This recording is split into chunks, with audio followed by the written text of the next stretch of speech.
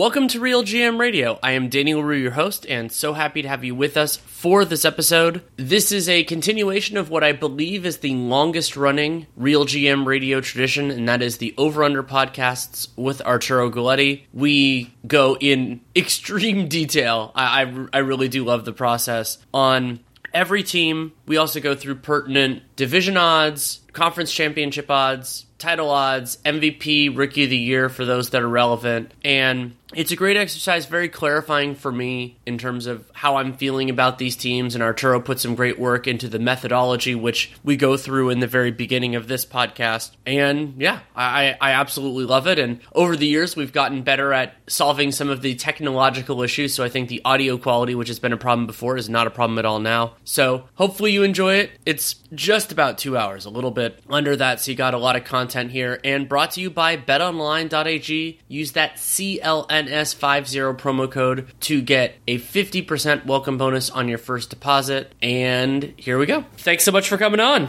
It's a pleasure to be on, and I think I'll give a little bit of a spiel on what we're doing. We've been really good at identifying good models, and so for this particular year, instead of getting somebody else to do it because they've all gotten hired by teams, congrats to them, but it's bad for us. I've actually gone out and gotten the models that are out there and the minutes that are out there, and kind of done our own projection.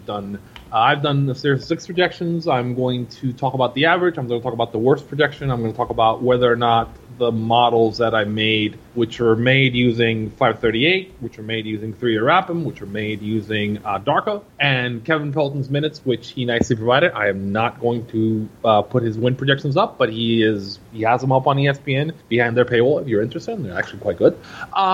That's kind of what we're going to do. So I didn't get to cheat this year. I actually had to build models myself. So doing the work this year. Hopefully it'll be better than last year, which was a bloodbath. We're still up. Yeah. But last year was a bloodbath. Yeah, and historically speaking, you and I have done a very good job last year, and there are plenty of excuses that we can make, but it will also just did badly, and I will wear that because that is what you do. Just like you celebrate the victories, you also acknowledge the defeats or the disappointments, and that is something I always want to do here.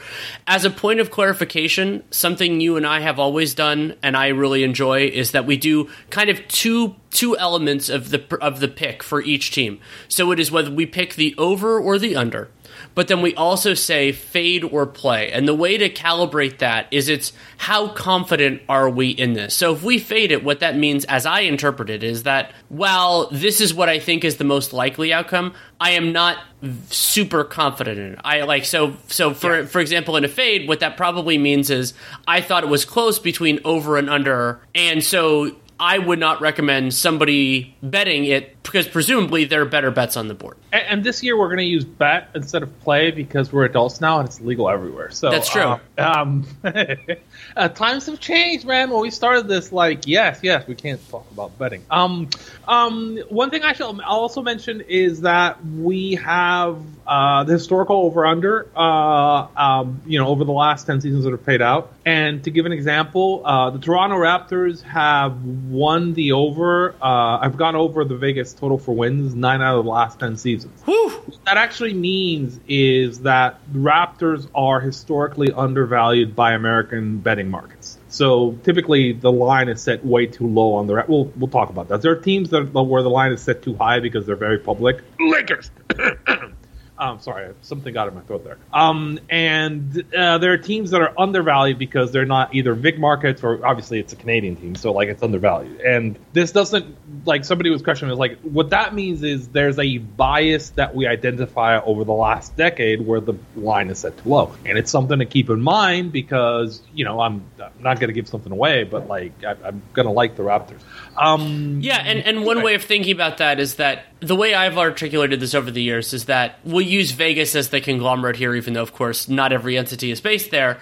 What Vegas is trying to do with an over-under is they're trying to get equal betting on both sides. Because if they do that, then they're coming out really well. So it isn't necessarily to evaluate each team on the merits and put the line there. It is intended to do that. So sometimes you see a really high line for a strong team because, like especially if it's a strong public team. So like when the Lakers have been really good or the Knicks or somebody else, because you're trying to basically squeeze the most out of their optimists, and then you can get some on the other side. The markets want money equal on both sides because they make their money on the cut, right? Right. So they make their money on the processing fee. Now, it's not 100% like that. Books will take chances on this stuff.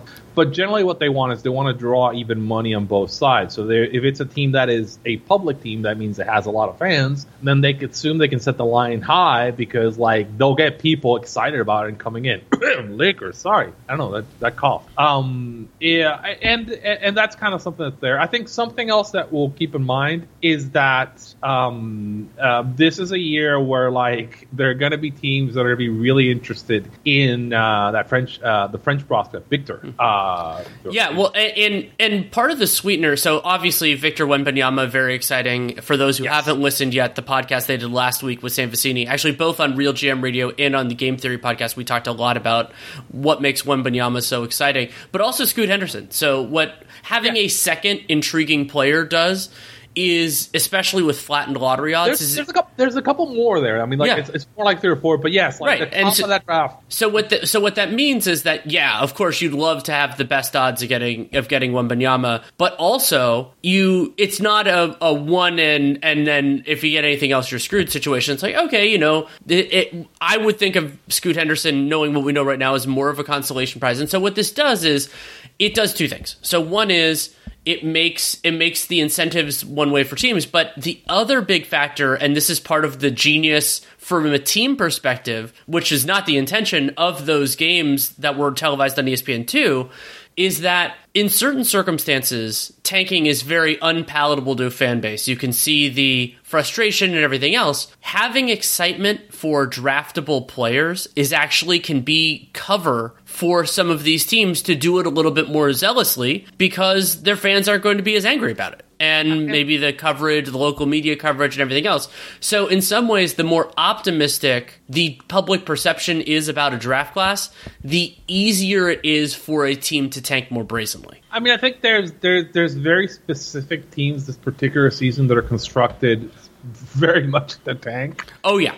And I think like we'll get into it. Like the incentive, what ended up happening is also they'll be like in a situation where like they'll just like start playing the guys who are not necessarily better players, but they're younger players who have potential because they're really trying to like see what they have, and two, they care more about like the position than anything else. Now the league has done a good job in making these games more competitive late in the season, but I think this particular year it's set up so that like some of the top teams will win more because certain teams are just not going to compete. And I think we've also seen that to some extent, particularly in the West. So we'll get to it a little bit in the East, but more in the West with some really low over/under lines for these bad teams. My old friend Danny, yes. There's some teams that when you look at them, you're like, you start laughing because you're like, okay, and for those who are we ready to start? I mean, I was going to ask, like, East or West? And actually, like, one of the things, like, one of the things we will mention is we will mention situations where we like MVP odds. We'll mention situations where we like Rookie of the Year odds. We'll mention situations where we like a division title and conference. And I think last year our best bet probably was the Suns. Where like the Suns and the Warriors on that division because there was like a very kind of misunderstanding on what certain teams were. Right. But yeah, like and I love how that played out. Where I think if memory serves, something I said was I thought the Warriors were like their title. It was better if you believed in them, bet the title odds, not the division odds, and then that is of course what happened. The Suns had the number 1 record and didn't do that. And so we'll do those when pertinent. And yes, and we go from the lowest Vegas over-under in the conference to the highest. So it's not on wins last year; it's on that projection. And so that leads to us starting with the Indiana Pacers. The Indiana Pacers won 25 games last year, but notably, they had the cleaning the glass point differential of a 32-win team. They dramatically underperformed it, were really, really, really bad in close games, and things shifted towards the end of the season. They traded Sabonis for Halliburton, and then also a lot of their guys were sitting towards the end of the year. Miles Turner, of course, missed the end of the year as well. And there's an expectation that the Pacers are going to move some players because their over-under is set at 23.5. And to me, if we're looking at their roster right now, this is far, far better than a 23-win team. The model really likes the over on this because it likes the roster and it likes the people who are on this team, right? So the problem, I think we've got them projected at almost 9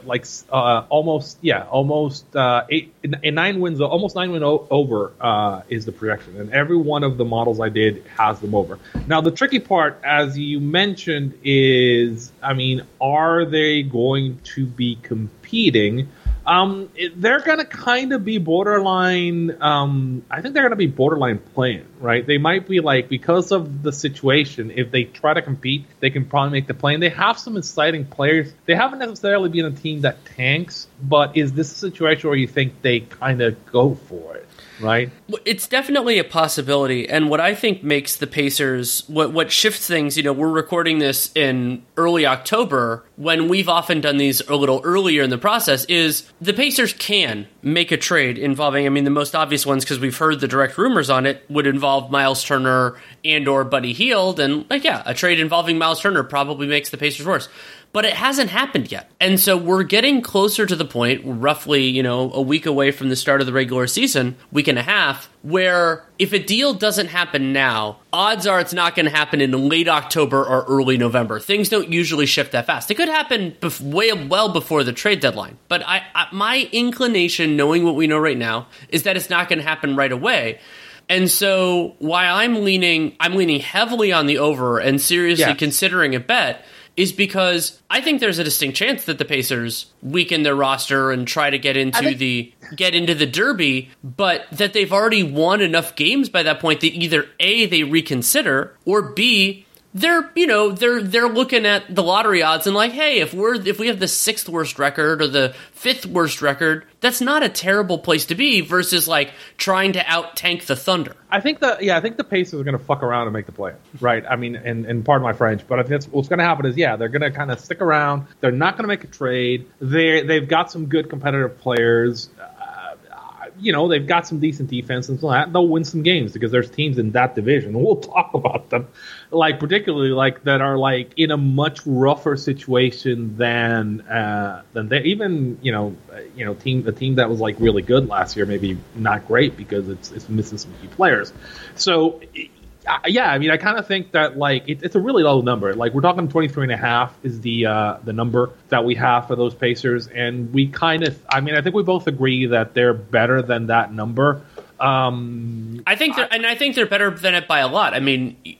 Last year they had the differential of a 32-win team, and that might be a little strong, especially when you consider some of the incentives in play. But I'm gonna struggle with these overs. I'm gonna struggle with these overs for some of these teams because I'm kind of Victor's so good that I'm looking and going oh god. But I actually do think that 23 is too low for them. I do think they're going to compete, and I do think they're going to be they're going to be late in the season. They're going to have a chance to go for the play-in, and given that they flattened the draft structure for them, it's not going to lead to vastly improved odds because they're not. As you said, they're not going to have the really bad teams, and I can kind of we'll get to those. The team there's 7 teams that are definitely going to be worse than the base, right? In terms of record, right? Do you agree with me on that? I think there's easily I can come up with 7 teams.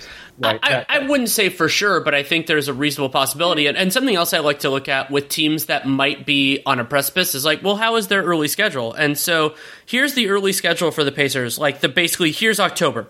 Home games against the Wizards, Spurs, and Pistons. Then a road trip, Sixers, Bulls, Wizards, Nets. And so it's that they're not going to win every game there, but there are a lot of winnable games there. And then they have Houston and the Magic twice in early November. So it's I think they'll be doing okay. And so they're doing okay. Herb Simon, their owner, likes to be competitive. I think they go in that direction. So in a way, what you're betting on if you're going under here is that they make a move quickly or that those guys just get hurt or something doesn't happen, because I don't love a lot of the defenders on the Pacers team, but they have enough to me that if they stay remotely whole, that they'll be there, and their offense is intriguing. It's a team with the Halliburton and Turner, at least early in the season, and Aaron Nesmith, they traded for him. I like him. There's guys on this team team I like. I mean, as I said, our worst case scenario has them at 30 wins, and yes, there's a scenario where they absolutely blow it the hell up, and they're like maybe like 4 or 5 teams worse. But even if they're 5 teams worse than the worst case scenario we have from the model, that is still over 23.5 wins.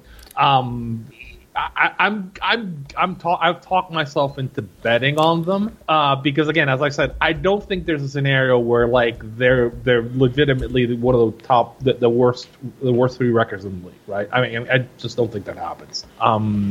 So where are you at with them?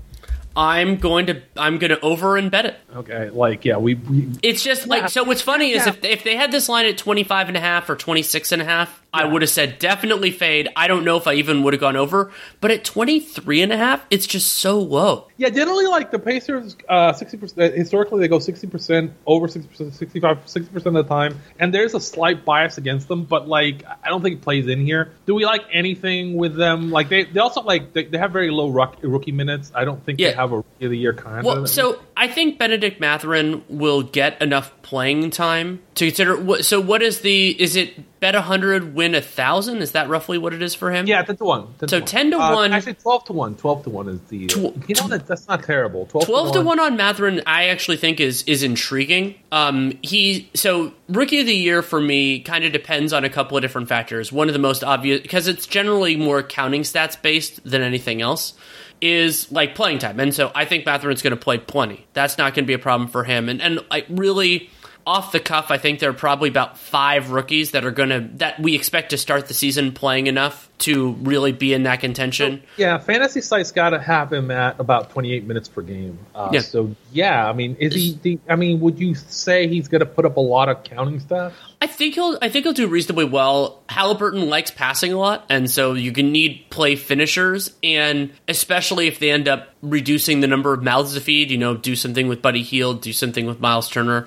So 12 to 1. If this team is a story where like they're hovering around the play-in, and he's a starter for them, So like I think I like that 12 to 1. I think 12 to 1. It's anybody else. Right. It's kind of like without Chet, it's kind of there's nobody else. So he's in a good position. He's gonna get run. He's gonna put counting stats, and this team might be. This team is definitely. We both think it's gonna be better than their line. So yeah, I mean, I think Mathurin, it's a little bit like that Scotty candidacy last year, and costing you some money with the Mobley bets. But yes, I think I like him at 12 to 1. I like Mathurin at 12 to 1. I'm going to write this down. Mathurin. We don't like any of their other odds. Right? No. I mean, especially because while you and I are both like, one of the things when you pick an over for a team that's not great, so one of the smart things to do is immediately look at like division or look at something else. But when you consider that this division also includes the Milwaukee Bucks, it's hard, and the Cavs, like it's kind of hard. I can see the Pacers getting into the play-in mix, but for them to have the best record in the Central, that's going to be hard. Yeah, it's the Central has some interesting teams, so I wouldn't do that. No, I think so. Our next team, and I'm going to let you lead with this one, is going to be the Orlando Magic. Yeah, so the Magic, Magic are 26.5 is their over. It is 26.5. That would be a meaningful improvement over the 22 that they won last year, which was loosely in line with their differential. And they added the number 1 pick, Paolo Banchero. They had a nice rookie season, really nice, far better than I expected from Franz Wagner.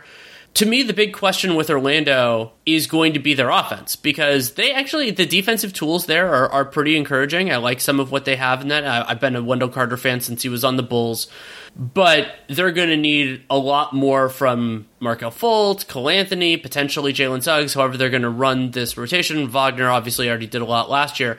And I was surprised that the number for the Magic was this high. Like, I was expecting it to be like 23.5, a team that is weak on talent, but, there's a reason that they could push. And putting it at 26.5, like, that definitely gives you more cover. I think go ahead. What's actually a really interesting kind of tidbit if you're looking at what their thought pattern is?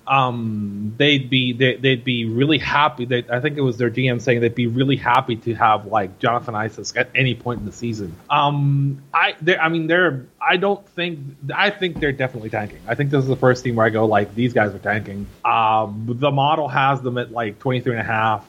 Most of it has it under, but I actually think this is assuming they're more competitive than I think they're going to try to be. I think this is a team that's perfectly set up to just give people run. They're going to give people run. They're not going to put ice. They're not going to push ISEX this year, and this is a team that probably really wants victory. So logistically, I think to me that 26.5 number is way too high. I mean, if you gave me if you gave me this team at 23.5, I'd be struggling. But 26.5, could you see them being 5 wins worse than 26.5? Sure, I could see them being 5 wins worse. I could see them going over too. I mean, I think they have defensive talent, and especially if Isaac can come back a little bit, that they have guys that can slide around positionally. So you can play Isaac alongside Carter. You can also play some 5. You could also, he defended some wings back when he and Aaron Gordon played together, so you could make some things work there with him next to Paolo Banchero. But the guard rotation is a real concern. And as a point of reference, like last year, and not that last year is definitive, 5 teams finished with 26 or fewer wins. Actually, all of them finished with fewer than 26. There were just 25 and 24 and 23 and 22 and 20. And so the Magic, I don't think it's definitive that they're one of the 5 worst teams in the league this year. Like, they have the talent to outperform that. But as you brought up, I don't think they want to be better than the 5 worst teams. This would be a circumstance where if halfway through the season they're in the play-in, then they go, well, okay, we can think about things differently. I have a hard time. Also, look, another thing that I point out is, like, when we're looking at these teams, look at the rest of their division. Are they the worst team in the division? Yes. I could concoct a scenario where they finished better than either the Wizards or the Hornets, but I don't think their talent level is better than those teams. It would be a good scenario for the Magic to do so. Yeah, some things seriously has to go, particularly for the Hornets. Some things have to go seriously wrong there. I think. Are you with me that this is a clear under? The question is going to be whether we want to play it or not. Yeah, it's an under for me. Bet versus fade gets harder here because I actually do like their talent. The models are a little bit lower on it. They have them more as like a 23 win team. But why I'm gonna play it, I'm gonna bet it because the structural incentives, like the history of this, basically in order for the Wizards or for the Magic to go over, they probably need to be playing at like a 32 win clip. Like, that's probably about what it needs to be, because otherwise they'll start dragging down. And even if they're more tanking teams than usual, but just because at that point, because the season isn't over, you're not at 32 wins at that juncture. And so I think that's possible. Like, I would say ballpark it at like a 25 to 40% chance of being there, but that's well below half. Do you agree with me that there's like an 80% chance of the worst team in the Eastern Conference? I don't think it's that high. No, I think there are other teams that can be real bad. Okay. More like 60%, maybe. They're different. There's no. I would say between 40 and 60. There's no easy outs for them. I'm looking at the rest of the Eastern Conference and going like, oof. Like there's nobody that I can pencil in the Magic are winning tonight. Actually, by the way, I didn't mention this on the first, but I'll mention it here. On the Pacers, the model was also on the over, so everybody was on the over and everybody was bet. Here the model is on the under. 4 of them are under and 2 of them are over. And I'm under and Danny is under. And I think I am bet. And so am I. Yes, I think. Because I wasn't, but again, as I was going through the models and going through the news for all the teams, like when I read the statement from the GM, he's talking about like maybe we can get him to play a couple games, and he's talking about ISEX. And ISEX is in training camp and like doing some contact work. He isn't doing hard contact work, but it doesn't sound like a team that is in any hurry to compete. And I totally understand why. If they saw the highlights and they're like, no, it's okay. Like, we can just figure out what we have and kind of like, tool around and do some stuff. I don't think there's no motivation for them to try this season. We don't need to talk about their division or anything else like that. The other thing we can discuss is Paolo Banchero at 2-1 for Rookie of the Year. I think Banchero is the most likely Rookie of the Year, but 2-1 seems strong. I do like him. He was the number 1 player in my class. I think he's going in the class for me. I think that he's going to play a lot, and he could have the ball in his hands a lot. So I think if you are a Paulo optimist, this is a reasonable one. I'm just a little bit an injury that keeps him out for 20 games might prevent him from getting this. Yeah, I mean, they're gonna be big hands with him. If he tweaks his ankle or if he gets a hangnail, I think he misses 2 weeks. I mean, I think it's obvious to it's not terrible odds. 2-1 is not terrible. I don't love it. I wouldn't bet it. I mean, if I'm going to bet on Banchero, it might be a little bit later. If his odds drop a little bit or something, then I might consider picking him up. But I don't. 2-1 is not attractive. So let's go to the Detroit Pistons. The Pistons last year won 23 games. Differential was largely in line with that. And Vegas is seeing a bump for them all the way up to the over-under set at 29.5 wins. Oof. So actually, also didn't mention it before. The Magic historically go under. 80% of the time they go under. So the historic also agree with. But on the Pistons, they're about even. The model has them as an under in basically every scenario that it's simulated. Actually, it has them 8 wins under. So basically, it's projecting them at 21.5 wins versus 29.5 line. I don't know where this is coming from. I mean, the big move that the Pistons made is they're going to negotiate a buyout with Kemba Walker, right? Well, the big thing was trading Jeremy Grant, which is interesting because you wouldn't usually see a team with a big bump in their over-under, and they traded away one of their best players for... Yeah, but they traded away Grant, and they're basically negotiating a buyout with Kemba. Yeah. Well, I mean, again, Kemba isn't who he was, but Kemba's still kind of a veteran presence. So it's more like they're shifting to putting these minutes on kind of rookies. And again, historically, what we know is you start right now they're the team in the Eastern Conference with the most rookie minutes, right?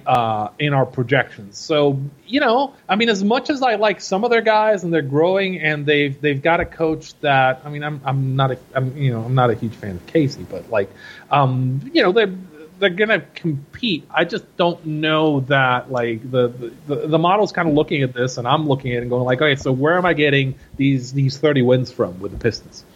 Cade Cunningham taking a big step forward is a part of it, and I thought he looked a lot better towards the end of last season. Preliminarily in the preseason, I've been positive on him. And then the other thing is, you brought up Dwayne Casey. You and I both aren't the biggest fan, though I think he deserves some appreciation. Generally, his defenses have done pretty well in the regular season. Even those flawed Raptors teams did a pretty good job defensively in the regular season. But offensively, it hasn't always been the best. The issue potentially for how they could not be as focused on tanking is, I believe Dwayne Casey is close to the end of his contract. He might have gotten an extension. I'm trying to remember that. But it seems like he prefers to win games. And the Pistons have this unusual circumstance. They brought in Nerlens Noel and Alec Burks, which, Troy Weaver opened up cap space in the Grant trade and then used it to add veterans with modest draft returns. Is that they have options at a lot of these spots. So if they want to try to win, okay, you play Nerlens Noel more than you play some of these other guys. You play Alec Burks. But if you want to tank, oh, baby, you got ways to do that. And, not only you brought up the rookie minutes component here, but also the just overall young guy minutes component because you have these second and third year players that are there. So I'm on the under here, but what gives me a little bit of pause is that their general manager, Troy Weaver, he's made moves that make it seem like he wants to go over this. And so I basically the bet for me, because they brought in Bojan Bogdanovic, for example, and Bojan's a flawed player, but he's a capable one. And so it's basically at other times. So for me, this is only a question of bet versus fade. I feel better about the under than I do the over either way. There's one player that would make the rotation on any conference final team on this team, which is probably Cade. But they have a lot of capable. I mean, when Nerlens Noel is healthy, he was a totally good center for the Knicks 2 years ago. And Burks is fine in the rotation. They have dudes, and Bojan was last year. I mean, its defense has gotten worse, but the model agrees. I agree, and you agree that it's an under, right? Yes. I'm not shit. I'm looking at this and going it's under. It's significantly under. Do I want to bet this? And I'm kind of looking at it and thinking, where are you at on this? Are you betting this, or would you bet this or not? I'm torn. This is one of the hardest bet or fade on the entire board as I'm thinking about it right now. I'm I'm gonna go. I'm gonna bet it. Said perfectly, by the way. Like if it was a little lower, a little higher. But like, if it was one win higher, I'd probably be like an automatic. I'm looking at it. Yeah, and if it was a win lower, then it would be a definite fade. And so from that perspective, but so here's part of it. I like Jaden Ivey, and we'll talk about his Rookie of the Year odds in a second. Mm-hmm. There are very few rookies, even ones who look like they're going to be great in the future, who are truly positive players that help your team win games. And what I think is going to happen here is the unintentional tank. So what I mean by that is that Lever goes into this intending to win. He wants to win 35 games. He wants to win 40 games. And my read on the Pistons is that they're not quite good enough. They're just not at that level yet. Yeah. And so what happens is they're actually playing at around a 30-win pace, maybe high 20s, in that range. So well above the model projection at that point. But then what happens is teams in that range, overwhelmingly, gravity pulls them back around the 60-game mark, maybe the 55-game mark. And if they're, and especially considering we've talked about how competitive the rest of the East is, if let's say it looks like they're, 5-6 games clear of the play-in, then it becomes, well, let's see if we can get something for Noel. Let's see if we can get something for Bogdanovich. Let's see if we can get something for Burks. And then you're right back in this mix. So as you said, if this line was 26.5, I might not even be going under in that case. But 29.5 gives me the cover I was looking for. So are you fade or play? I'm play. I'm betting it. So you're betting it. We're going to have a weird reversal here where I'm the coward and you're the... don't worry. My cowardice is coming. I'm going to go fade on this. I'm really struggling with this one. Because, again, I get what you're saying. I mean, it's just they might be the one team in there between the coach and what else that, that try.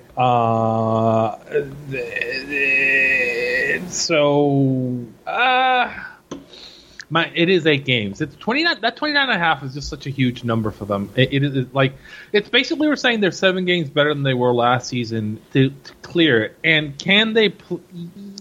I'm gonna go fade because even though I think it's under, I'm gonna go fade because I do think that I can see how they win 10 more games than I could see them winning 10 more games than 20, like 33 games, even though they suck. Right, because if Cade plays a little better and nobody's competing and Casey's driving them hard, so just gonna say no. So I mean, it's a struggle. So this was the model likes it, and I understand why people would like it. I know why I'm fading because I don't love that number. Jaden Ivey? Ivey's at 7-1. I'm intrigued by Ivey. I think he's going to get enough playing time to be in consideration, but yes, my concern is that I don't think he's going to have the ball in his hands enough. Cade Cunningham is the clear lead guy there when he's on the floor, and Ivey can do a lot in transition. He can be a complementary player. I actually liked his off-ball game a fair amount at Purdue, but generally speaking, if there are players who play a lot of minutes and have the ball in their hands or are on a good team, the kind of the boost that Scotty Barnes got last year, they're going to be there. So I think if I could make a bet that Jaden Ivey was going to be first team all rookie, I would do it. But 7-1 to win the award, to have the best case, I'm a little lower on that. Yeah, I agree with you. I mean, I don't think he's going to be the guy for this team. So, which is kind of where, I mean, I think this is all going to turn on Cade Cunningham, and Cade's going to be the face of it. So, maybe Cade is a good. I don't have the odds for most improved, but Cade most improved might actually be interesting. It could be. I mean, I personally don't. The only exception was Luka. I generally don't consider second-year players eligible for it in my mind, but I know voters disagree with that just because rookies have so many other adjustments and everything else. This is why we talked before about the strength of the East, and this is where you really get to see it, where the fourth weakest projection in the Eastern Conference is the Washington Wizards at 35.5. They won 35 games last year, despite Bradley Beal missing a lot of the season. They had the differential of a 31.5 win team, so they outperformed their differential a fair amount. But as I mentioned, Bradley Beal only played half the season.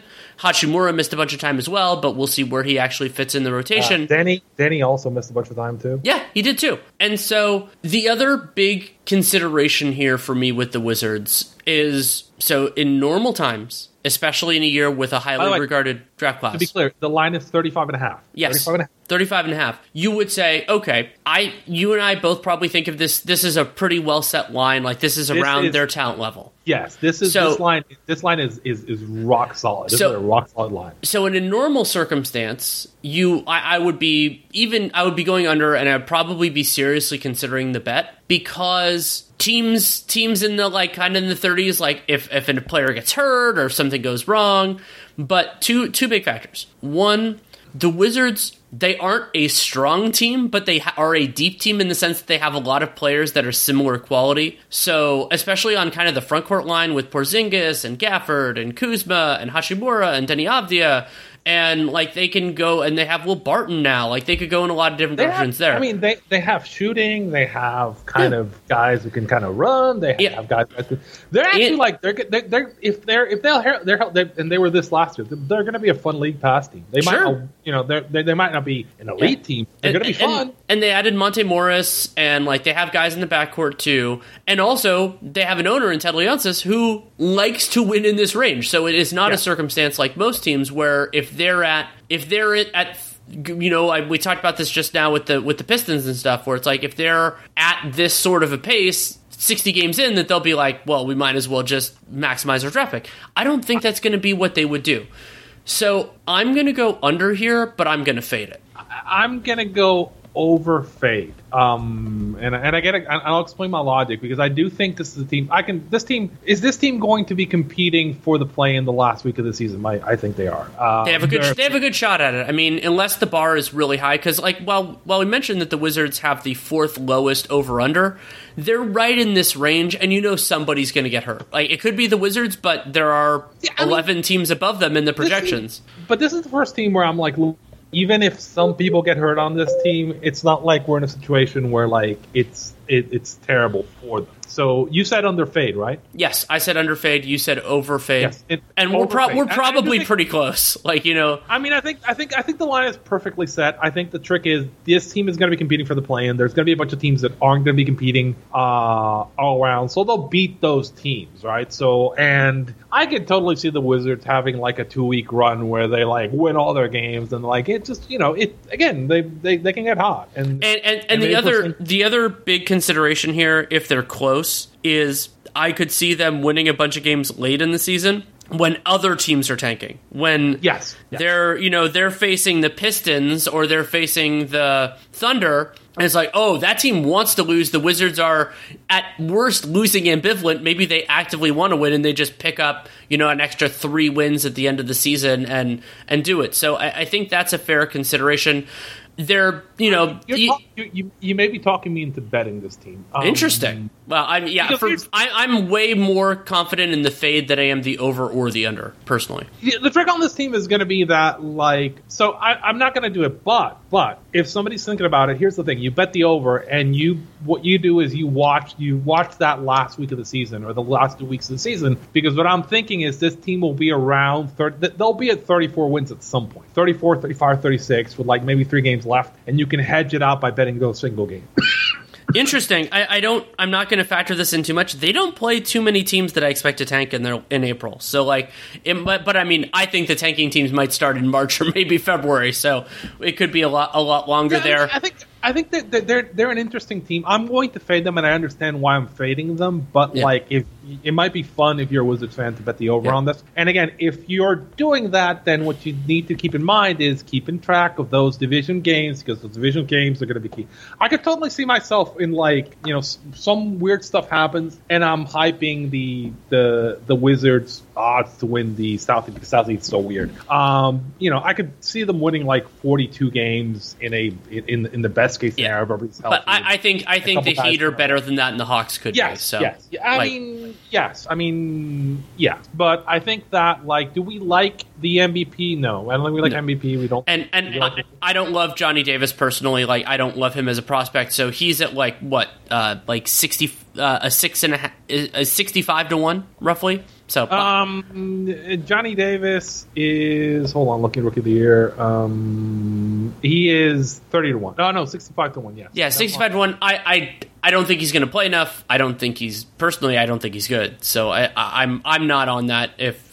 I think if you're a Wizards optimist, just bet they're over instead. Exactly. I mean, I think, do we like their division odds at all? What are their division odds? So the division odds for the Wizards are let me check real quick. It is 30-1.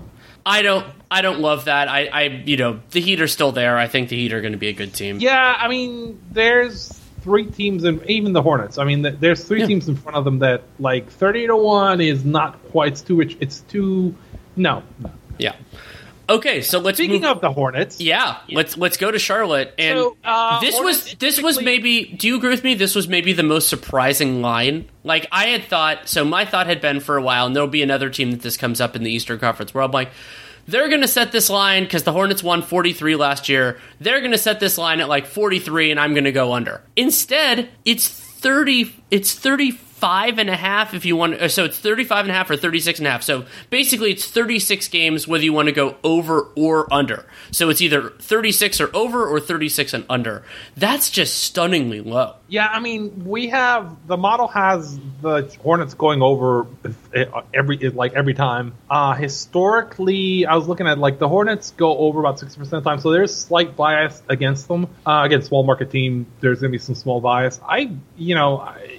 This line is too low. I mean, like, there are good players on this roster, right? I mean, if you're betting the under, you kind of think that, like, LaMelo's going to get hurt or something, because LaMelo's, like, really good. So if LaMelo's playing and you've got Rozier and Hayward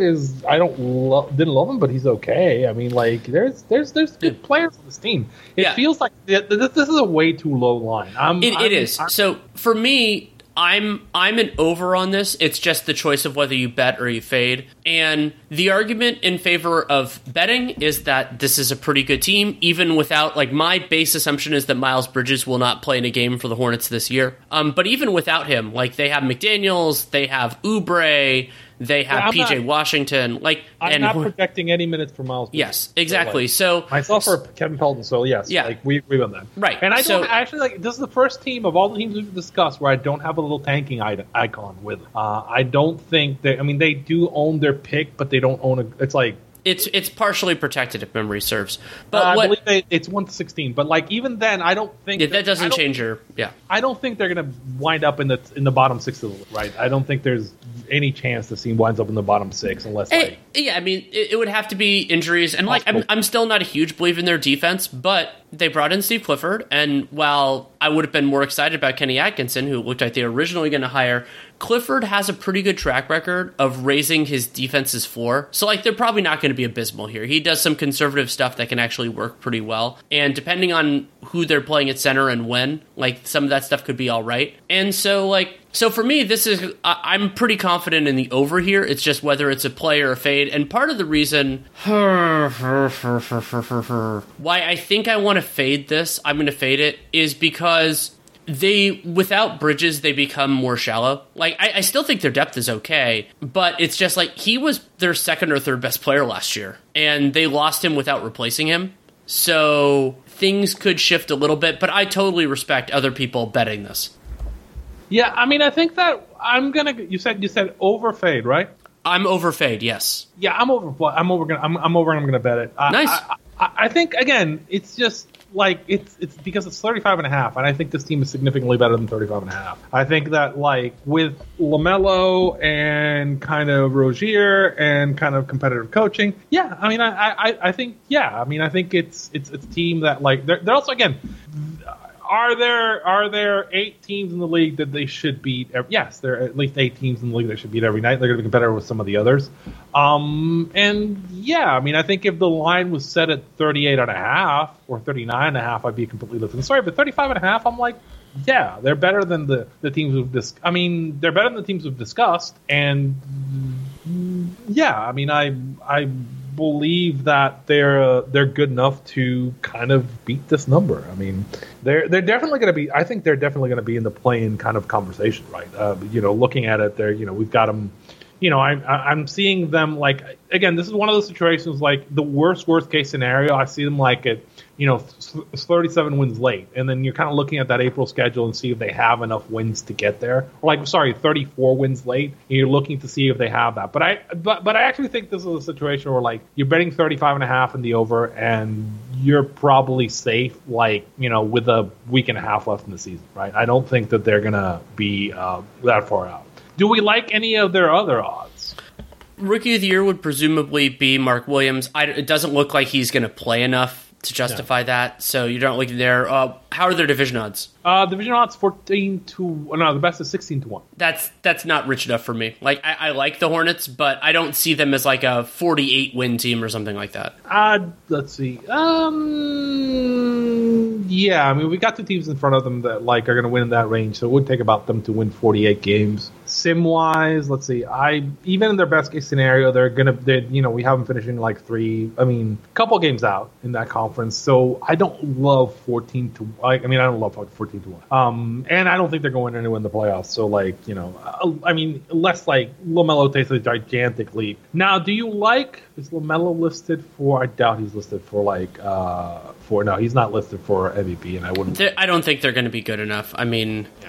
It would be great. I'm a LaMelo believer overall, but that would be a lot to ask of him. I don't think. Yeah, I agree with you. I think that we're in a situation where that's not the case. Plenty more with Arturo Galletti, but first a message from BetOnline.ag. Football is back, and BetOnline remains your number one source for all your football betting needs this season. You will always find the latest football odds, team matchup information, player news, and game trends at BetOnline. And as your continued source for all sports wagering information, BetOnline features live betting, free contests, and live scores giveaways all season long. It's always the fastest and easiest way to bet on all your favorite sports and events, including Major League Baseball, MMA, tennis, boxing, and even golf. So head to betonline.ag and use the CLNS50 promo code to receive your 50% welcome bonus on your first deposit.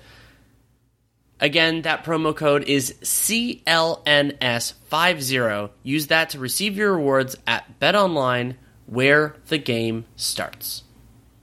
Okay, so next team, one of the all-time favorites for betting the under, the New York Knickerbockers. New York Knickerbockers, large market team. They've hit the under 70% of the time, and typically markets about 3.5 wins too high on them. I actually do think we're getting to the situation where that's not the case. That's a fib thing because they're projected at.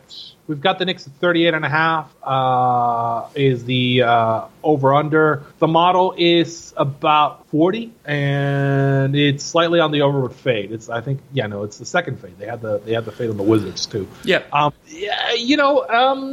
The thing with Tibbs, right? Even when I'm looking at the projections from Kevin and from the fantasy sites, is I always look at them and go I think they're underestimating how much Tibbs is going to play these guys on a game basis. He will play his best players, and he will kind of get as much out of his rotation as he can. I don't think he has he doesn't have a fantastic roster at his disposal, but he is going to play the hell out of it. I kind of like Brunson a little bit.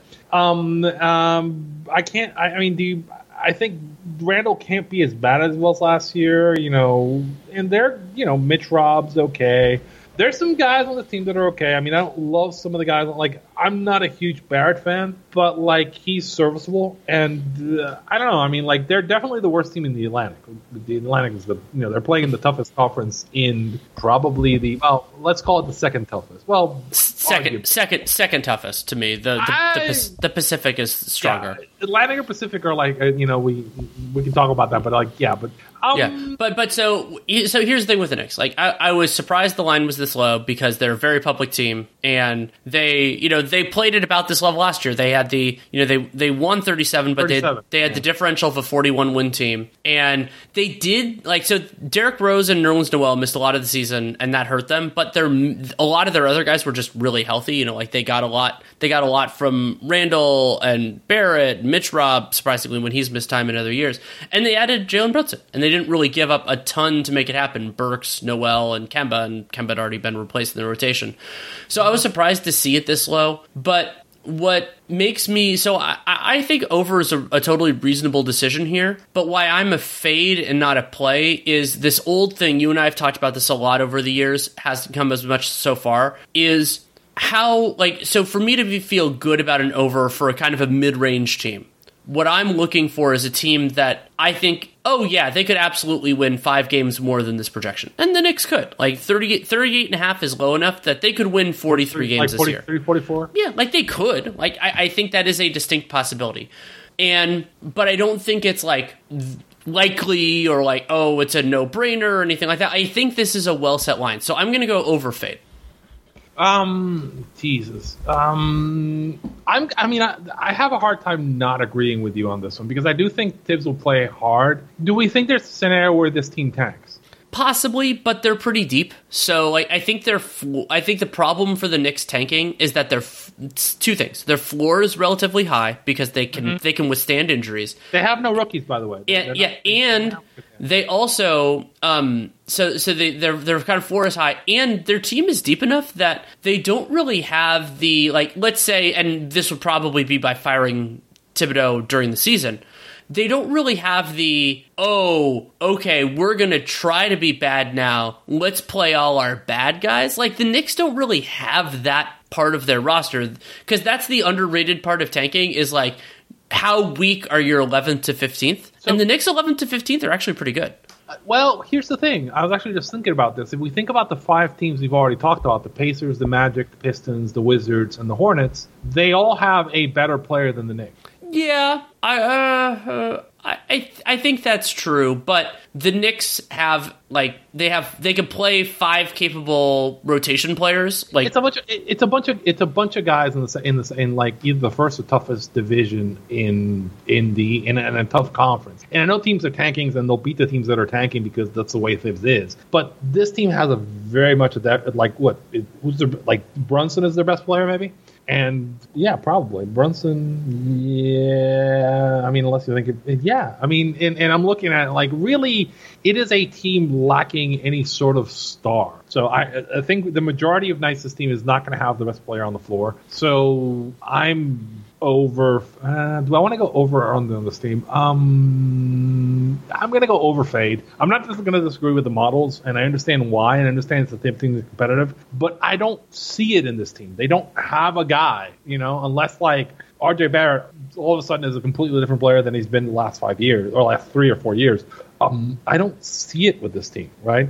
I'm looking at this team and going, like, okay, like, who do I want to watch? Who's exciting? Who's the best player? Who's going to, like, outplay or have a fantastic night? I'm not seeing that guy.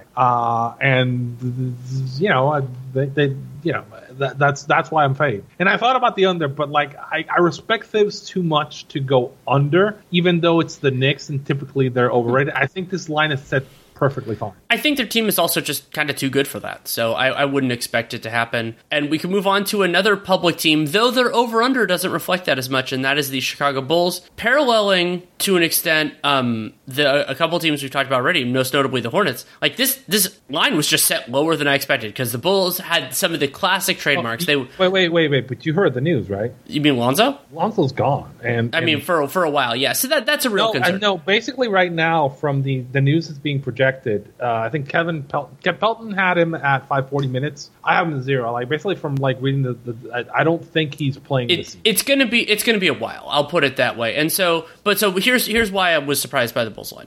They won. By the way, the line is 42.5. Yes, it's 42 either way. So it's a 41 and a half for the over. Right, but so it's 42 and over or 42 and under. Like, so you can kind of that's how I like to think about it when it's set this way. So the Bulls last year, they won 46 games, and you're like, oh man, team won 46 games. DeRozan was awesome. Zach LaVine was hurt a lot of the year, was dealing with this knee issue, doing that. But they had the differential. They were outscored by opponents using cleaning the glasses garbage time filter. So you're like, oh man, like you could go on the under. And then they set this pretty low, but as you mentioned, Lonzo is going to be out a lot of the year, and my frequent podcast partner Nate Duncan uses the ensemble term concept, and that's a lot of how the Bulls defend last year. It's actually kind of how the Knicks defend too.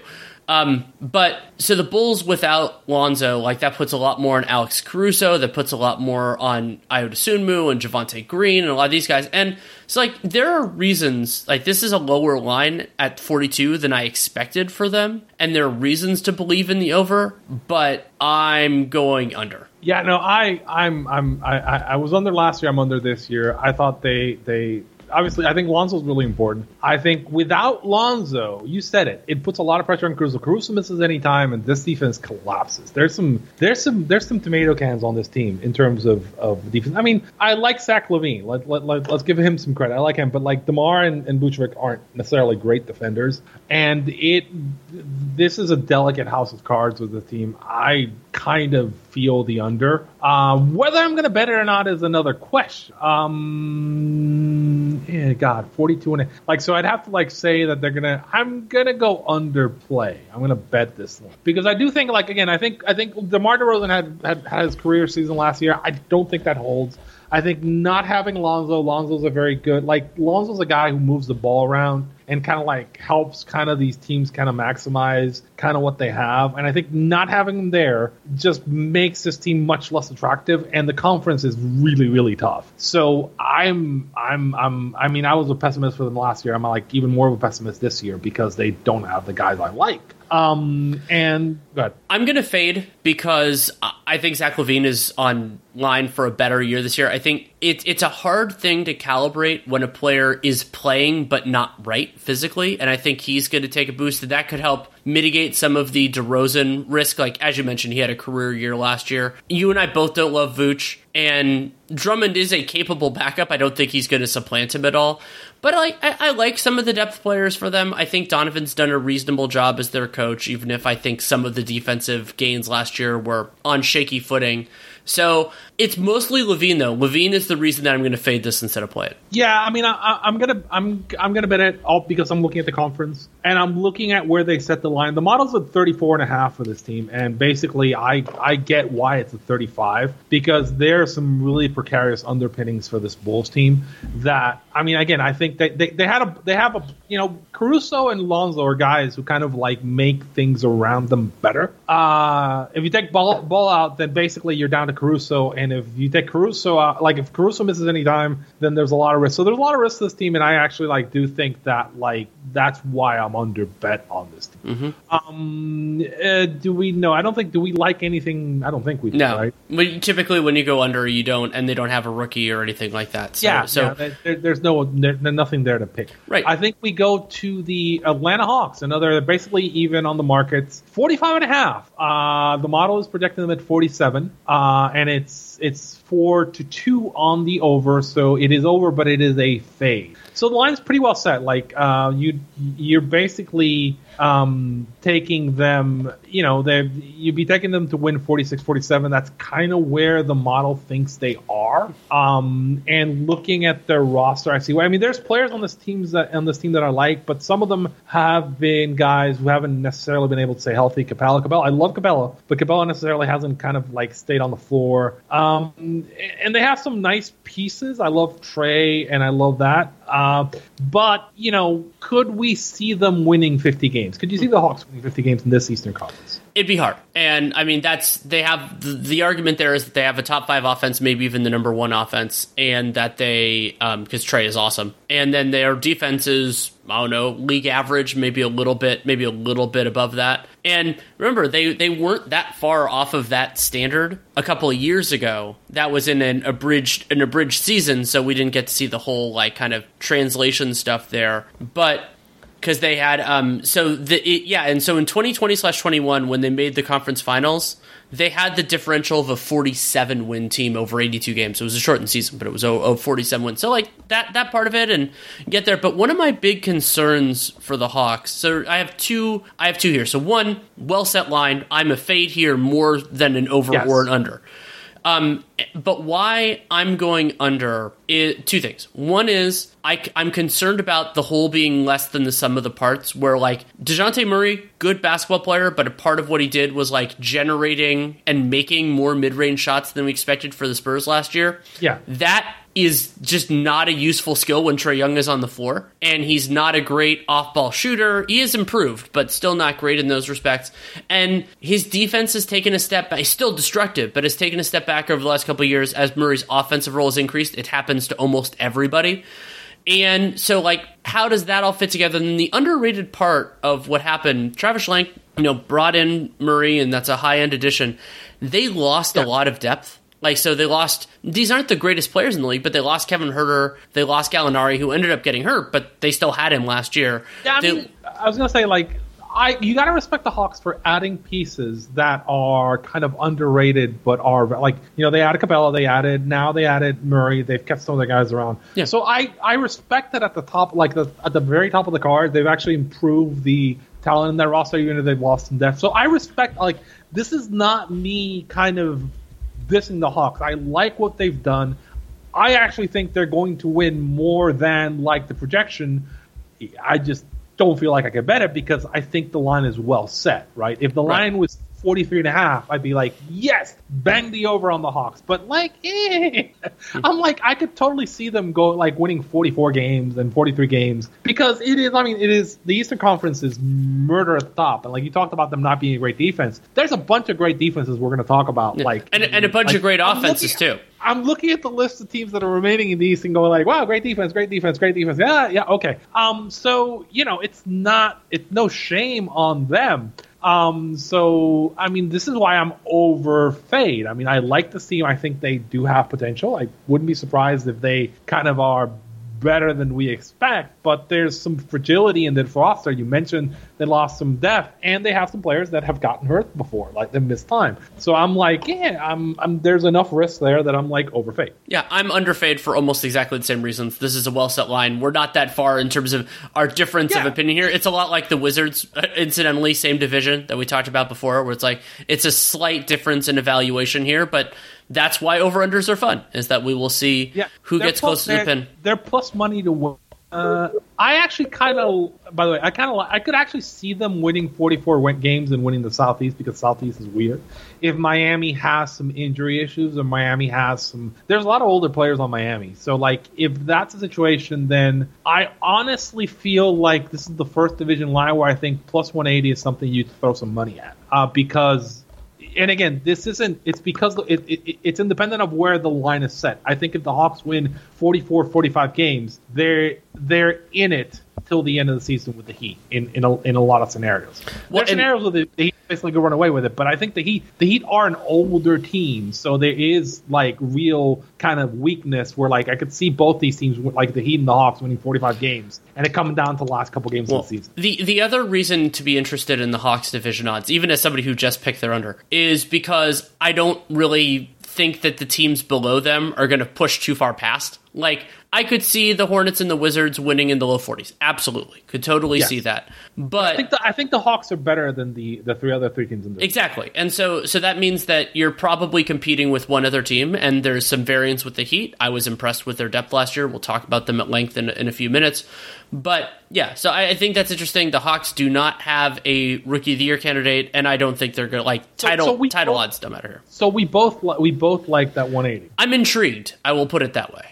Division. I'm going to say like the Hawks division odds. If you want to, like, we'll talk about it. There's like you can make these prop bets where you put all the division winners on it and get yourself like a plus like 50, like a 500 to 1 line. And the Hawks are an interesting kind of like if you wanted to throw like $20 on a fun bet, the Hawks might actually be there. And again, as I said, I think. Do you agree with this statement? The Hawks will have a chance to win the Southeast like with like 3 weeks left in the season. I think so. I think that's reasonable. Yeah, I think that if that given the case, if you're getting plus money on a team you think is going to be competitive in a division, generally, and when I say plus money, I mean like if you bet 100 and you're winning more than 100 back, then yeah, if you're getting plus money on a team like that, then you think about it. And I think the Hawks are clearly one of the top 2 teams in the division, and there is a chance for them, 30%, 35% for them to win that division. So yeah, plus 180 is a decent bet. And the Hawks don't have a rookie for Rookie of the Year. I don't think they're not good enough for title odds, so we don't need to get into all that. So we can move on to the Toronto Raptors.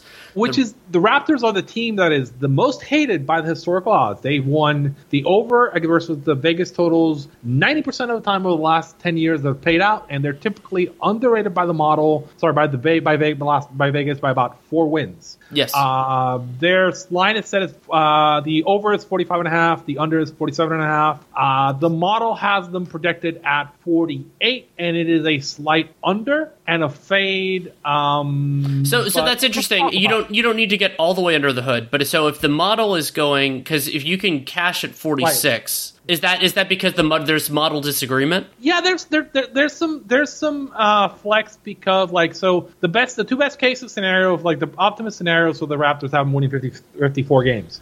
And the worst case has them at 45. So it is like basically the model thinks that they're going to be, even the worst case scenario is within like shouting margin at 45.5. And so even though the model is under fade here, I'm actually over and I'm comfortably bet on the Raptors because I do think they had a rough year last year. They had some freak injuries, but they have some real talent now. Like if you look at their top 5, they have some real talent. And this is a very well coached team. This is kind of like the Miami situation in the sense of they're a very coached team, professionally coached team. They're typically underrated by kind of the model. All the weirdness on the travel, I think, is actually kind of gone away. So I'm comfortably on the over on this team. I actually think this is an over bet, and this is one of the easier over bets for me on the board, given their historical record. I mean, I think that I think this team's going to win 46, they're going to win 48 games probably because it's the Raptors and that's just who they are.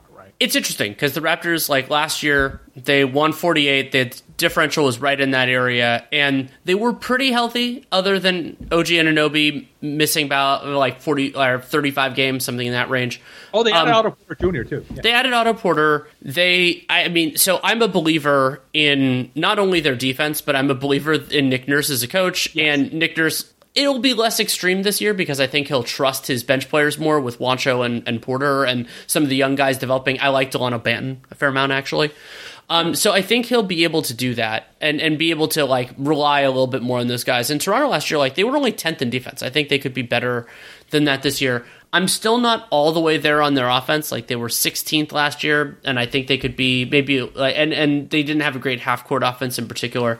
So I'm definitely a fade on this. I'm really torn between the under and the over. I think this is and the funny thing is there's so much middle ground between 45.5 and 47.5. I think there's a chance that if you bet it at the right place, they both hit, which is hilarious. Yeah. You could win. Yes, you could definitely win the over. And I think that the Raptors winning 46 or 47 games definitely eminently reasonable. The reason why I'm going to go under is not so much about me not believing in the Raptors. It's me believing in the other teams here more. And just you can absolutely, there can be a year where 6 teams win 48 games. It can happen. If there are enough bad teams and and the good teams are good enough, you can kind of kill out the middle class and do it. But I don't think it's going to be that kind of year personally. I think I like some of this mid tier in the East a little bit too much, and so at a portion I'm betting that the Raptors are just a little bit weaker. But it's a close call for me. There's so many things here that I like, but I'm gonna go under fade. Yeah, I mean, I'm also kind of relying on the fact that Vegas historically has underrated them by about 4 wins, and I see it and I understand it because they're a Canadian team. And if I look at their roster, right, this is a better roster. I think this is a better roster than any team we've looked at so far. Would you agree with that? Yes, I would. Yeah, and it's a better coach team than any team that we've looked at so far. Yeah, I would agree. Yeah, so given that, I know the top of the East is crazy, but given the amount of teams that are going to be here's the other thing. Any team that is tanking that goes to play Toronto is going to get killed, right? Sure. There's a bunch of teams that are just going to get murdered by Toronto. So I do think that once we start getting into these upper ranges, you have to kind of consider that. And even though they're playing in the Atlantic, when they're going to be playing a bunch of Western teams that they're just going to run through. So yeah, I'm pretty confident in the over for this team. And I think just because of the reasons I listed, it's a little hard to kind of account for the fact that there's 6 teams that I think are not going to be playing to win. But I think this is one of those teams that if you're coming in and you're not trying to win, you're gonna get run off the court. So yeah, I'm good with the bet on the Raptors. I think we get to another a team that was a darling last year. They beat they were great at beating the spread last year because they're way better than their expectations. But then they kind of faded people got hurt at the end. They cost me some money because like the Mobley didn't win the Rookie of the Year, but like the Cleveland Cavaliers won 44 games last year, and their over under is set at 47.5, basically across the board. The model has them at 43. Their model's actually like hardcore against the Cavaliers this year. And I'm hardcore for them. I'm a believer in the Cavs. I think that their defensive foundation is strong with Mobley and Jarrett Allen. Yes. Part of why they faded out last year was because they had a lot of guys that were hurt at the same time, which counts. I mean, guys can be hurt. The Cavs were a relatively healthy team overall. It was just that, I mean, depending on how you want to count Colin Sexton. Because Colin Sexton's a guy who got hurt and actually helped them. The fact that they moved him, went out and got Donovan Mitchell is actually good. And I think one of the key things with Donovan Mitchell is you're putting Donovan Mitchell in probably a perfect situation for him, because if you have Mobley and Garland and Jarrett Allen and the other guys they have on this team, they have they have guys, and actually Ricky Rubio's healthy too. They have a bunch of guys who can kind of protect him, and he doesn't have to be primary defender in any situation. Well, that's going to be really good for him. And not only that, but the Cavs with Garland and Mitchell, and then Mobley, Allen, and then they have other defensive talent on this team. What my vision of it, we don't know exactly how Bickerstaff's going to run the rotation, is like they should have a pretty good offensive foundation and a pretty good defensive foundation for all 48 minutes. And that's something that I really love. And like Donovan Mitchell, he's an imperfect player, and like as he's put up counting stats, had that crazy series against the Nuggets a couple of years ago. Like, I think in some ways his fame is outstretched as did give possession to possession value, but he is underappreciated in terms of like generating good shots for himself and others. Like the Jazz last year had great spacing. He was a part of that, and like the team had great offense when he was on the floor, even without Conley. So like when he was the lead creator, like they did well. And Garland last year, they had a lot of weird spacing stuff. They were playing a 7-footer at the 3 a lot of the time. So like they had a bunch of injuries kind of derail that season. Right, they did. And so when they had Rubio and they're running Rubio with the two big guys and they're running like Euro style offense, that team was freaking great. Like it was like it just like everything kind of flowed, and then they just kept losing guards, and kept losing guards, and you're like, at some point you're not even starting like NBA talent. Yeah. So one thing to mention is the Cavaliers historically have been an under team, but that's a little bit. There's some LeBron in there. It's LeBron, but I think the problem with me is that line is too high. It's 47.5, and that's too high for me. I think they're winning 50, so I'm good with it. I mean, are they better than the Hawks and the Raptors? Yes, to me they are. I don't think they're better than the Raptors. I think they're probably on a level with the Hawks. I'm going over, but fade. Okay. Like I think that they're gonna win like 48, like one of the last 3 games of the season, because I think this team is going to compete. Like they're going to compete all season. I just don't. There's enough fragility on this roster, but I mean, like the upside's there. I mean, like if you told me could I see the Cavaliers winning like 51, 52 games? Yes, if everybody's healthy and everybody plays, and Jarrett Allen plays full season, and Evan Mobley plays full season, and Ricky's available, then yeah, I mean, there's the upside. But I don't trust it enough to bet it. So I'm going to go over fade. I think you're going over bet, right? Over bet. That's where I am with it. I do really like the Cavs, but they don't have an MVP candidate and they don't really have a Rookie of the Year. What are their division odds? 3.5 to 1. Okay, so the Bulls could have a really good season, but that's basically do the Cavs have a better season than the Bucks? I think it's definitely. I mean, if I pick them to win 50, like 50 games is a lot to win. So yeah, I would consider that. Like, so okay, so you're an over fade. Does that mean that you would be more interested? Like, if let's say you were a Cavs optimist, would you rather, because of the better payout, would you rather take their division odds than the over under? It's rough. So basically, you're telling me, do I think that they would need to win something like 52 games? Probably. And the Bucks would have to have some sort of like catastrophe. I think their odds of winning that division are probably better than 25%, 30%, and they're paying out that it's not bad. 3.5 to 1. It's right about the line. I wish I was getting it at 4 to 1 or maybe 5 to 1. I'm gonna say I like it, but I don't love it. Yeah, I prefer the over to the division personally, because I'd rather not bet against the Bucks. Like that'll spoil something for a little bit later, but that's just how I feel about it. Like, I mean, I like them. I like, but I don't love the division odds on that. I wish it would. Again, I wish it were higher. Like, this is one of those things. Like, if they lose a couple games early and gets to like 5-1 or 6-1, then yeah, or like even 10-1, then I'm like, yeah, definitely, I'm buying that, because I'll be like, unless somebody's hurt, I'll be like, yeah, this team's good enough. Like, their odds of winning the division are better than like 50%. They're just not better than, I think, than like 30%, which is what this is implying. Sure, like, is the way kind of like work it backwards. And so the next team, by the way, do you have something else with them? Oh, no, I was just going to say this could be one that you watch in season. If you're, I haven't looked at the schedules yet to see like if there's a high water or low water mark for one of these two teams that maybe you try to hit at that point. Yeah, I mean, same thing happened last year. I mean, they for a long time it looked like they were gonna like have a chance to win the division basically, and then basically everyone died. So again, I mean, they won 43. They won 44 games last year, and really they could have easily won 50. So I see the over, but I also see the weaknesses. They have to integrate some talent. The Bucks are tough, so that's why I went over fade. If somebody tells me in a week that I'm getting like in like 3 weeks I'm getting the Cavaliers 5-1 to win that division, then yes, I am buying that. But right now at 350, no, I'm a no. I'm a no on that.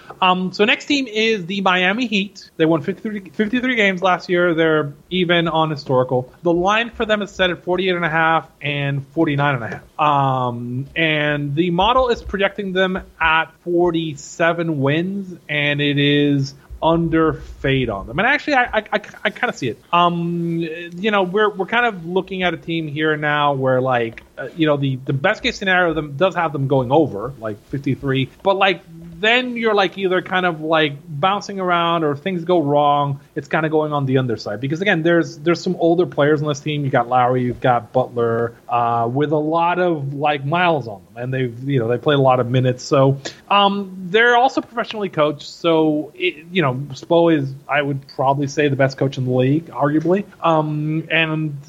It's always tough. Even when they're kind of broken up, they're going to compete and win a lot of games. But 49.5 is a high win total. I'm under. Ask me later about fade to play.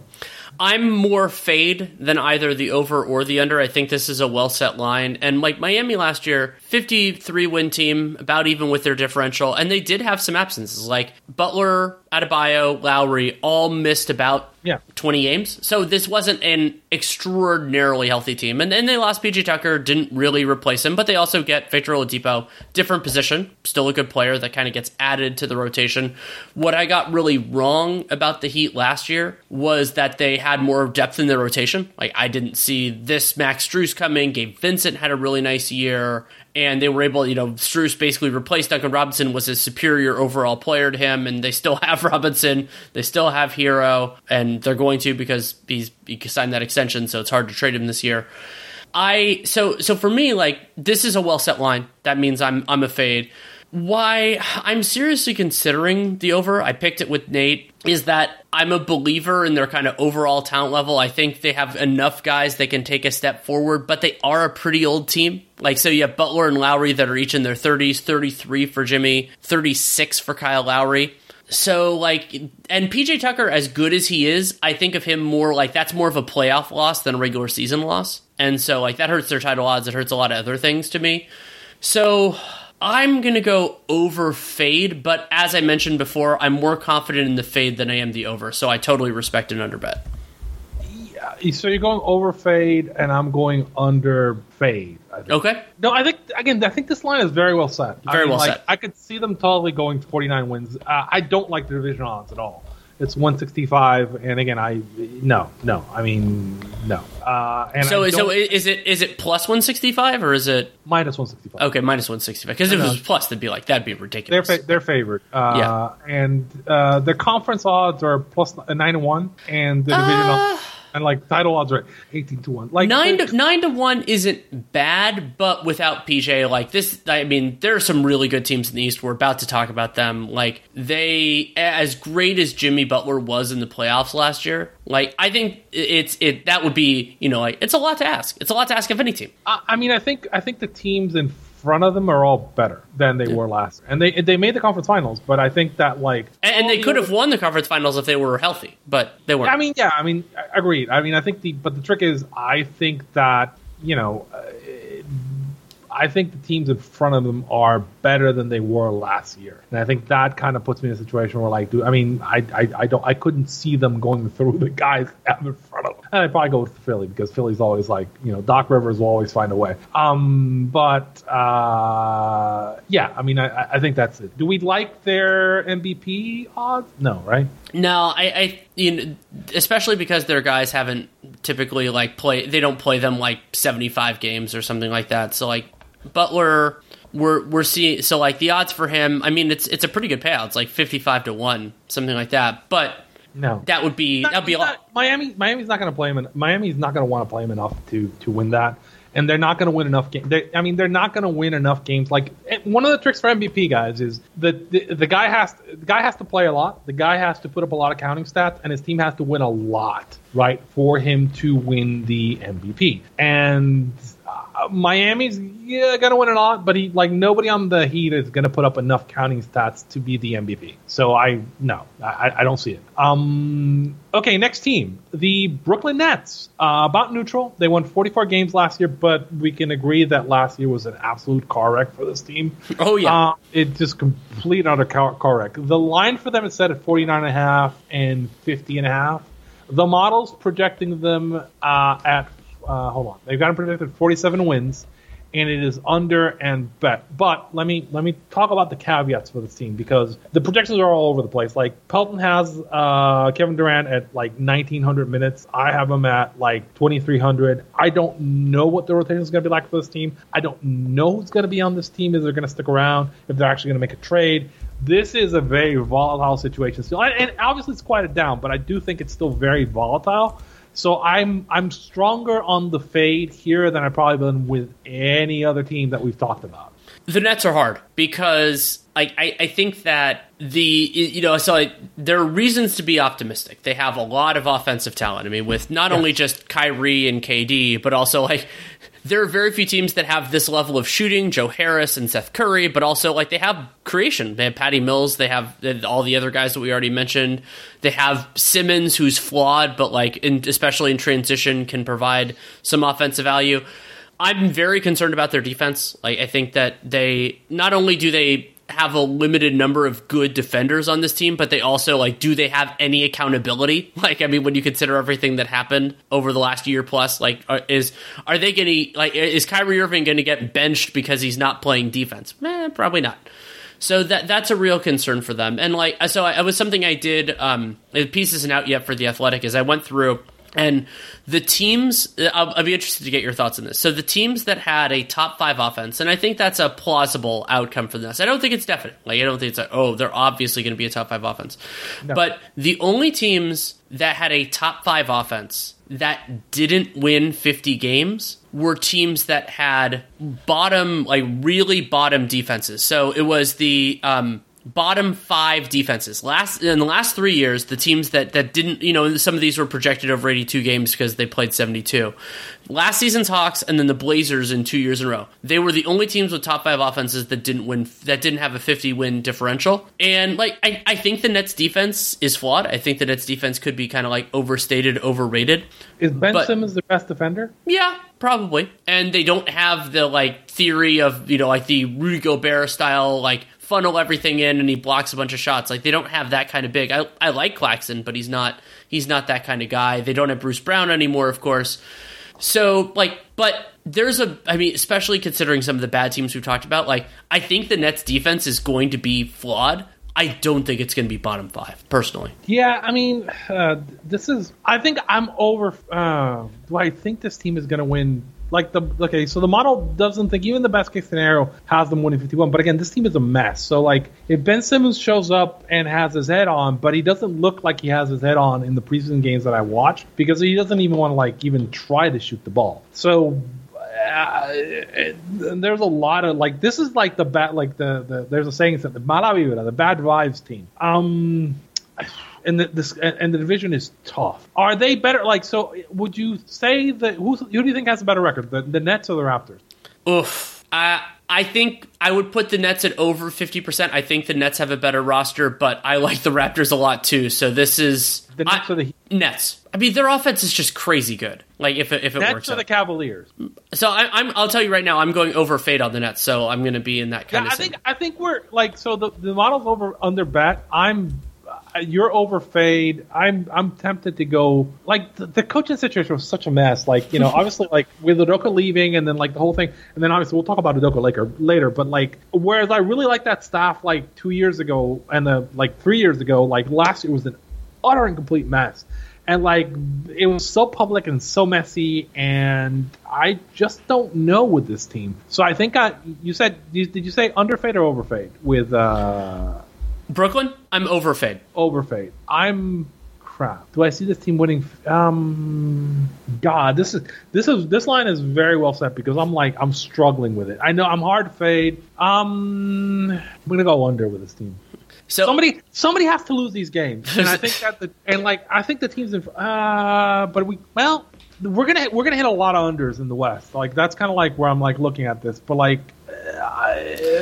So I'll bring up a point to you, Arturo, that I brought up to Nate when we did our Over Under podcast, which is I run into this problem. You're right that the losses are going to come from somewhere. Where to me, generally speaking, when I've tried to pick that team and defied my own expectations, I get it wrong twice. So the idea basically being, I think this team is I think they're a 50-win team. But you're like, crap, well, maybe they're the worst 50-win team. Well, then what happens is one other team has some losses or goes under, and then I pick the Nets for the under, they go over, which was my original thought, and then I lose twice. Like, so it's that sort of an idea. So what I just started doing is if I believe in a team, I believe in it, I'm just going to pick the over, and if I have too many overs, I'll probably get one wrong, but at least I probably won't get three, hopefully. It's messy. It's a bunch of messy guys. Oh, so messy. It's so messy. They're not reliable. Like, some of them got hurt. There's bad buys. They threw the coach on their. I'm just gonna stick with the under with the team. Like I'm trying I'm trying to ask myself, could I see this winning 50? Like, could I see this this team winning 55? No, I can't see. Well, no, I can't see this team winning 55 games. It's too much of a fucking mess. And pardon my French, but it's like, I'm looking and go like, no. I mean, even though they've got all these guys who are talented, like Kyrie's not engaged. Ben Simmons still looks like he's out to lunch. And, Durant has been kind of underlying. He definitely wanted out. I mean, I still think realistically that Kevin Durant probably wants out of this team, right? Now they came to an agreement, but I could totally see this team winning, making some trades and winning 40, right? It's like, this is a team that if I had to pick a candidate that might blow it up, here we go. Like Brooklyn Nets, they tried. They just didn't get what they wanted, but I definitely think that it's on the table.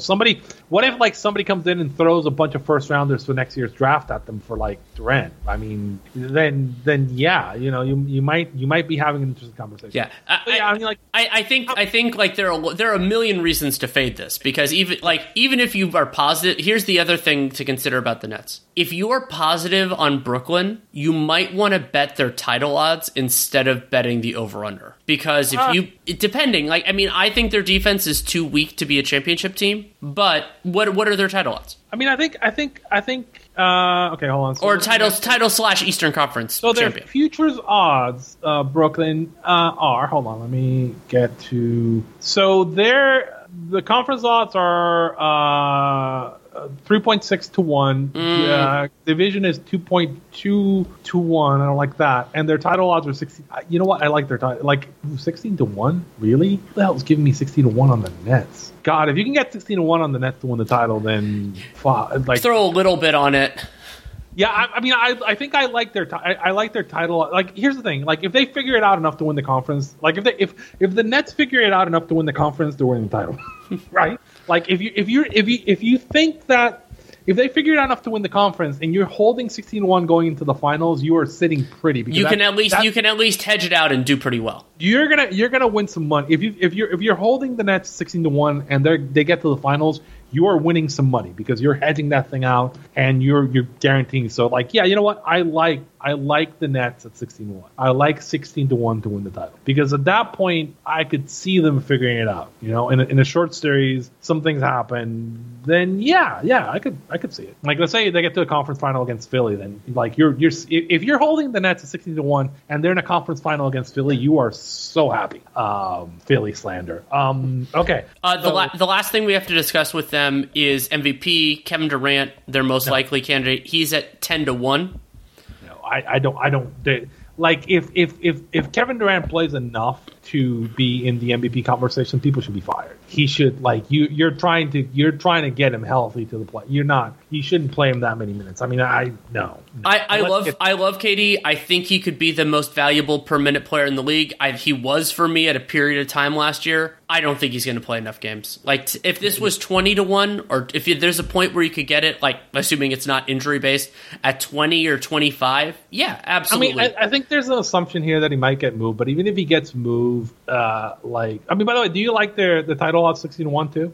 Yes, if you could get it that high, I wouldn't throw like all of your money on it, but I would throw some. I'm seeing that line might be a weird line or something. Yeah, but I would say I'll say this right now: if it was 10-1, I wouldn't do it. 12, I'd be interested, loosely interested. I think that's what I'm saying. Like if I can get it 16-1, I'm like yes, go ahead and do it.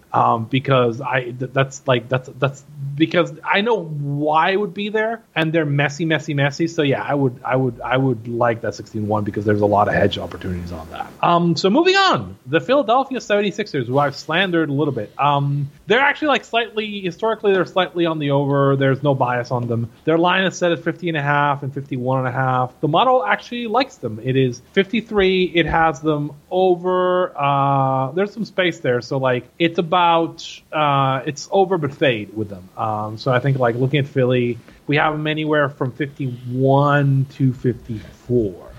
Yeah, and Philly, like, so the last year, remember, they got James Harden midway through the season. He replaced functionally Ben Simmons, though also, of course, they won 51 games last year. Yeah, so like, with less Harden, they also added depth that I like in PJ Tucker and Daniel House and DeAnthony Melton, who I really, really like. And that gives Doc Rivers more options. They don't have to lean as heavily on some of the guys that they already had. And there are plenty of flaws with the Sixers. To me, the biggest question is just going to be, I mean, Joel Embiid played 68 games last year. If Joel Embiid plays 60 or more, honestly, maybe even 55 or more, I feel good about this over. But you never know if that's a guarantee. I mean, Embiid has missed a lot of time. The 68 was a career high for him. So, like you, I'm with the over. Are you debating fader bet like I am? No, I think I'm gonna go over bet. And again, the logic is simple. There's a lot of crappy teams that are not gonna be trying. And Doc, as much as we'll talk about his limitations, but like as much as I don't like Doc, I think that as a regular season coach, he's fine. So I'm like over. I'm bet on this. I think like clearly. I mean, could I see this team winning 60 games? Yes. Yeah, I could see the Sixers winning 60 games.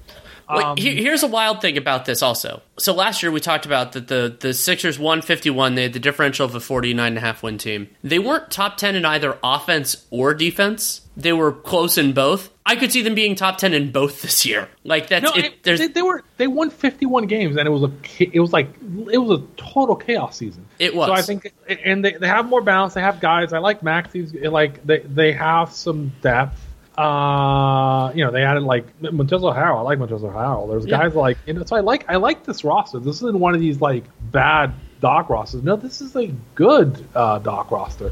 68 was the career high for Embiid's gone 68, 51, 51, 64, 63, and 31. So you did get the most of Embiid, but you also didn't get a lot of Harden. So like, I mean, you got very little Harden. And they added depth. I think the Sixers, even as a team that has some older dudes, I think that they're still on the younger side. Maxey especially, like Maxey, I think has some real room to improve. Whereas, I mean, the error on the Sixers is like I think things have to break very wrong for them to win 51 games, which is where the line is at. Mm-hmm. I think if things break relatively well, they're winning 54, 55, right? And they're gonna want we'll talk about this, but they're gonna want the 1 seed, and it's gonna take them 50. It's gonna take 55 wins. It's gonna take more than 55 wins to win the conference. conference. And these teams that we're going to talk about care about the number one seed having home court in the these teams are serious about trying to win the title. So yeah, I mean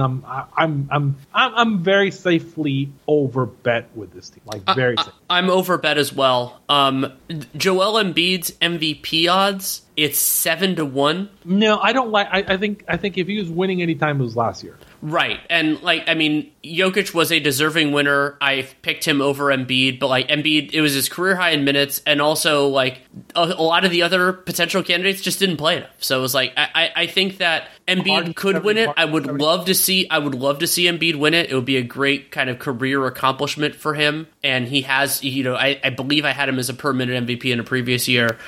He's only played this many games once before, and to me, 68 is the practical minimum. I think that because at that point you're already missing 14 games. Yeah, he's gonna. But here's the thing: not only is I think he probably shouldn't play 68 games. I think the situation where you want to load manage him, you want to keep him in, and here's who the interesting candidate is. I think Harden's 75-1, and I think that's really interesting because if Embiid misses some time, then you're kind of let's say Embiid plays 50 games and Harden just basically goes off for 30, and he's not moving around like he was, and he has a throwback that's a big number for a guy who can win the MVP, right? I mean, it's because of the size of that number that I'm kind of interested in, and I'm literally going on FanDuel right now just to confirm. Yes, plug FanDuel. I'm looking at the MVP odds, but do you what do you think of their division odds are 3-1, and I really like that. Yeah, I don't like them to win the conference, or I don't like to win the title because you never take Doc Rivers in the playoffs. But them winning the division at plus 3-1, that's a really nice bet. That is a really good bet. Yeah, and so it's 3.5 to 1 roughly as I'm seeing it to win. Is that about right to win the conference? It's 7-1. Yeah, 7. It's okay. So it's 7-1 to win the conference and 16-1 to win the title. And then they're 3-1 to win the division, which I really like.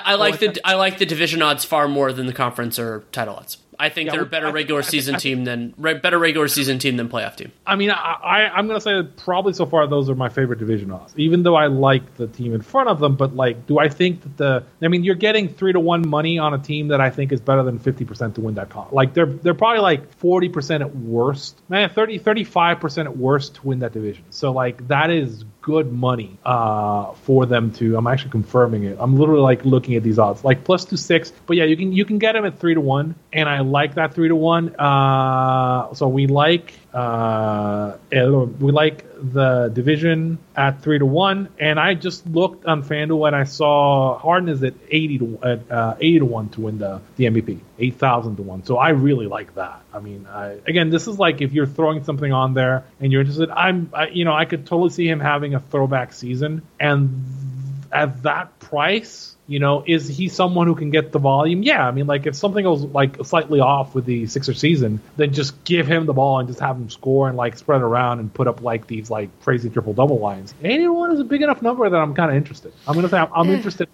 Harden's 33 at this point. I think I could see him being in the mix. If you could, I don't think you can get bets on this, but him finishing top 5, that would be kind of fun. But winning it overall, that's a really high bar, as we expect it to be. Yeah, I know. I mean, I just But it is 75, as you mentioned. It's a big number. There's a scenario where, say, Embiid misses 40 games, and Harden basically puts the team on his back and carries them, and they end up being the 1 or 2 seed in the East, and maybe the 1 seed overall. Then yeah, I mean, is that a more than a 3% outcome? I'm yeah, probably. It's not a huge outcome, but it's something that if you're a Sixers fan, your bets are the division and Harden 80-1. I mean, if you're a Sixers fan, it's probably you don't want to bet Harden because that's implying things are happening to Embiid. So, but yeah, maybe don't do that. But the 3-1 is actually a really nice bet, I think. Okay, so next team, the Milwaukee Bucks. Historically, they're about even. They won 51 games last season. The line is set at 52 games this season, 52.5. The model is projecting them for 54 wins, and it is slightly over and a fade. I'm a fade on this too because 53 games is a lot to win, and like the Bucks could have a very successful season and not win this. I agree with you that there will be pushing, and like I think the Bucks are one of the best teams on paper. Also worth noting, while we all remember the big playoff absence for Chris Middleton, who it seems like is not 100% at least to start the season, other than Brook Lopez, who basically missed the whole regular season, the Bucks were actually pretty healthy. Giannis, Drew Middleton all played 66, 67 games, and so some of those were healthy scratches. I mean, I think some of that is they played. So a lot of the guys on the Bucks played the finals and then went straight to the World Championships. Right. And so it's the same thing that happened to the Celtics early in the season, where like a bunch of guys who just played a ton of games, and so they were kind of like, you know, faded, and then they kind of charged back once they got a little fresher. I think like having the summer off to rest, they didn't go deep in the playoffs, like that deep in the playoffs last year. I liked it. I mean, like I liked their depth. They have some interesting pieces. They added like a couple guys where like, I mean, Serge Ibaka is old, but he's a good piece to have on your bench. Hopefully he's healthy this year. I mean, last year he missed a lot of time due to a back issue. And when I saw the Bucks in person, Serge Ibaka was moving around like a guy who had a back issue. So I was like, we'll see. I'm sympathetic as a guy in his it is like late 30s. I don't have back issues. I have knee issues, but like I know how that can be. Yeah, I mean, it's our best case scenario has more like 58 games. I totally see that, but worst case has them 48 if things go slightly wrong with injuries and whatnot. Mm-hmm. So that there is some margin with them. But I mean, again, I do think a lot of teams are not going to be competitive. So do I think that are they better than they were last year? I think they're about the same as they were last year, and they probably won less than they should have because they were kind of tired being the season. So I'm talking myself into an over. The question is whether I want to go better fade. Yeah. I'll tell you, I'm fading it. There will probably be other things regarding the Bucks that I will be more confident in.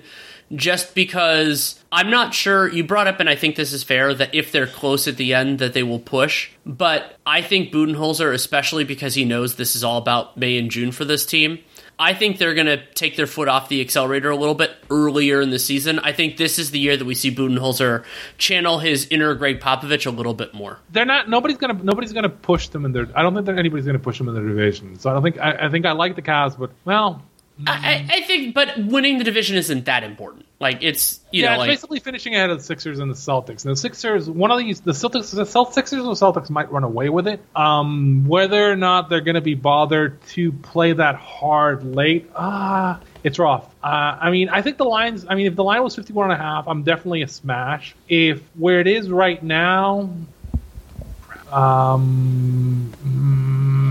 could I see this team winning 58? Yeah, I could see this team winning 58 games. Do I think they want to? Probably not. So I'm going to begrudgingly go fade on this, even though I kind of I'm tempted to just smash. The thing is, can you look at their late April schedule and see how many bad Western Conference teams they're playing late? Sure, I will do that right now. Because I think that's going to be the key question. If they're playing a bunch of tanking teams late in season, then I'm going to feel so bad about this. Okay, that's kind of.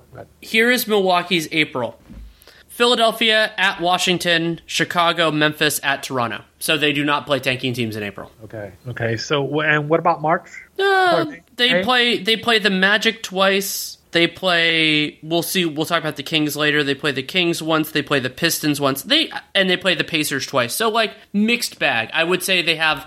And those are teams that I think they would beat either way. I'm sitting on the fade. I'm sitting on the fade, and I may regret this later, but I'm sitting on the fade on this. And I get why. I mean, I think I agree with you. They don't need. I think they're comfortable if they're getting 2 home series. If they're the 3 seed, they're perfectly happy with the 3 seed. Right. I think so as well. The Celtics are perfectly capable of blowing a home game. Yes, they are. So let's start with MVP Giannis. It's 6-1 for him. This would be his third. I think this is pretty juicy. I think Giannis is the best player in the league. This is a bet on whether or not you think is Milwaukee 6-1 to finish with as the number 1 overall seed. Yeah, I think they could do it. And also I think that I like it. I agree with you. We both bet over, but I think we like it. Well, and here's the other interesting thing when you look at the top 5 MVP candidates in terms of betting odds right now are Luka, Embiid, Giannis, Durant, and Jokic. There could be teams that end up with a better record. That is not a list of like players on the 5 best teams in the league. And so like it could be in Giannis immensely important defensively, could have a huge offensive year. Still also like it's something to remember, like Giannis is in his prime or close to it. Like this could be his best season per minute. So like I think it's definitely reasonable. I don't think it's like a screaming deal. Yeah, I mean it's 6-1. I think Giannis at 6-1 is good. I like it. Yeah. I'm fine with it. Yeah. And then for them conference odds, it's 3.5 to 1. Is that right? 3.5 to 1. Yes. And then minus 240 for division. And then 7 to 1 to win the title. Both of those are eminently reasonable. Like, I mean, my thought Giannis has looked like the best player on the planet in the last 3 playoffs. Like, so, like, you survived Giannis. So, like, Giannis basically making a run for the title. I mean, 3.5 to 1 for the division is interesting. Particularly since I really like this team and there's some kind of. There's some. Wait, it's 3.5 to win the conference, not 3.5 for the division. It's 3.5 to win the conference and 7-1 to win the title. If they're making okay, so if Giannis is, are they favored to win if they make the finals? If like, would you consider the Bucks a favorite over any West team that comes out? Not necessarily. So I think there will be some that they would be good. There's so much variance within the top of the West. Like I think I could be picking the Bucks, but I could not. So like I think it being 50% there is probably fine. So I would rather take out the West variance and bet them to win the conference instead of winning the division. I mean, but if you're sitting like the difference between things at 3.5, I think you're getting better money getting them at 700 than 350. So I like. Well, I mean, it's basically it's saying they have a 50% chance of winning the finals if they get there. I think that's totally reasonable. I think they would be favored if they got to the finals. Okay, that's fine. Like, let's say it's against the Warriors, the Warriors will have a problem because like whereas the Bucks do have the personnel to actually cover the Warriors can't freaking cover like Giannis. I mean, but the Bucks are going to have negative defenders in that series. Like that's just the Warriors are too. But like that's the way it goes. Like Grayson Allen and Bobby Portis are going to matter more in a potential NBA Finals than they have in any series so far. Yes. So let's go. I think you like. So Danny likes the 3.5 to 1. I get it. I like 3.5 to 1 for conference. I like the title odds. I like 7 to 1 on the title, and it's the same logic. I just think that like you're getting a favorable cut at getting them at 7 to 1 because I do think that if they make the finals, they're gonna be favored. Yep. Like 7 to 1's for the final. I mean, for the finals. Okay, so that's the Bucks. So now we come to the number 1 projected team for the East. Your defending Eastern Conference Finals, the Boston Celtics, who have had some like significant turmoil. Oh, really? Yeah, and we'll talk a little bit about that though. Well, they're projected it. They won 51 games last year. They typically are about even on the market. Their win projection is 53.5. Sorry, the over is 53.5. The under is 54.5. The models have them projected for 57 wins, and they're about 6 over on that. They're all kind of over on that, and it's over and bet. And honestly, I am an over and bet on this team too. And so am I. Detail. Yes, I think it's like so for me. Even though the whole Udoka thing happened and that's a whole scandal, there is continuity in the organization in that, like, Brad's still there. I forget his name, the assistant GM. Zaren's there.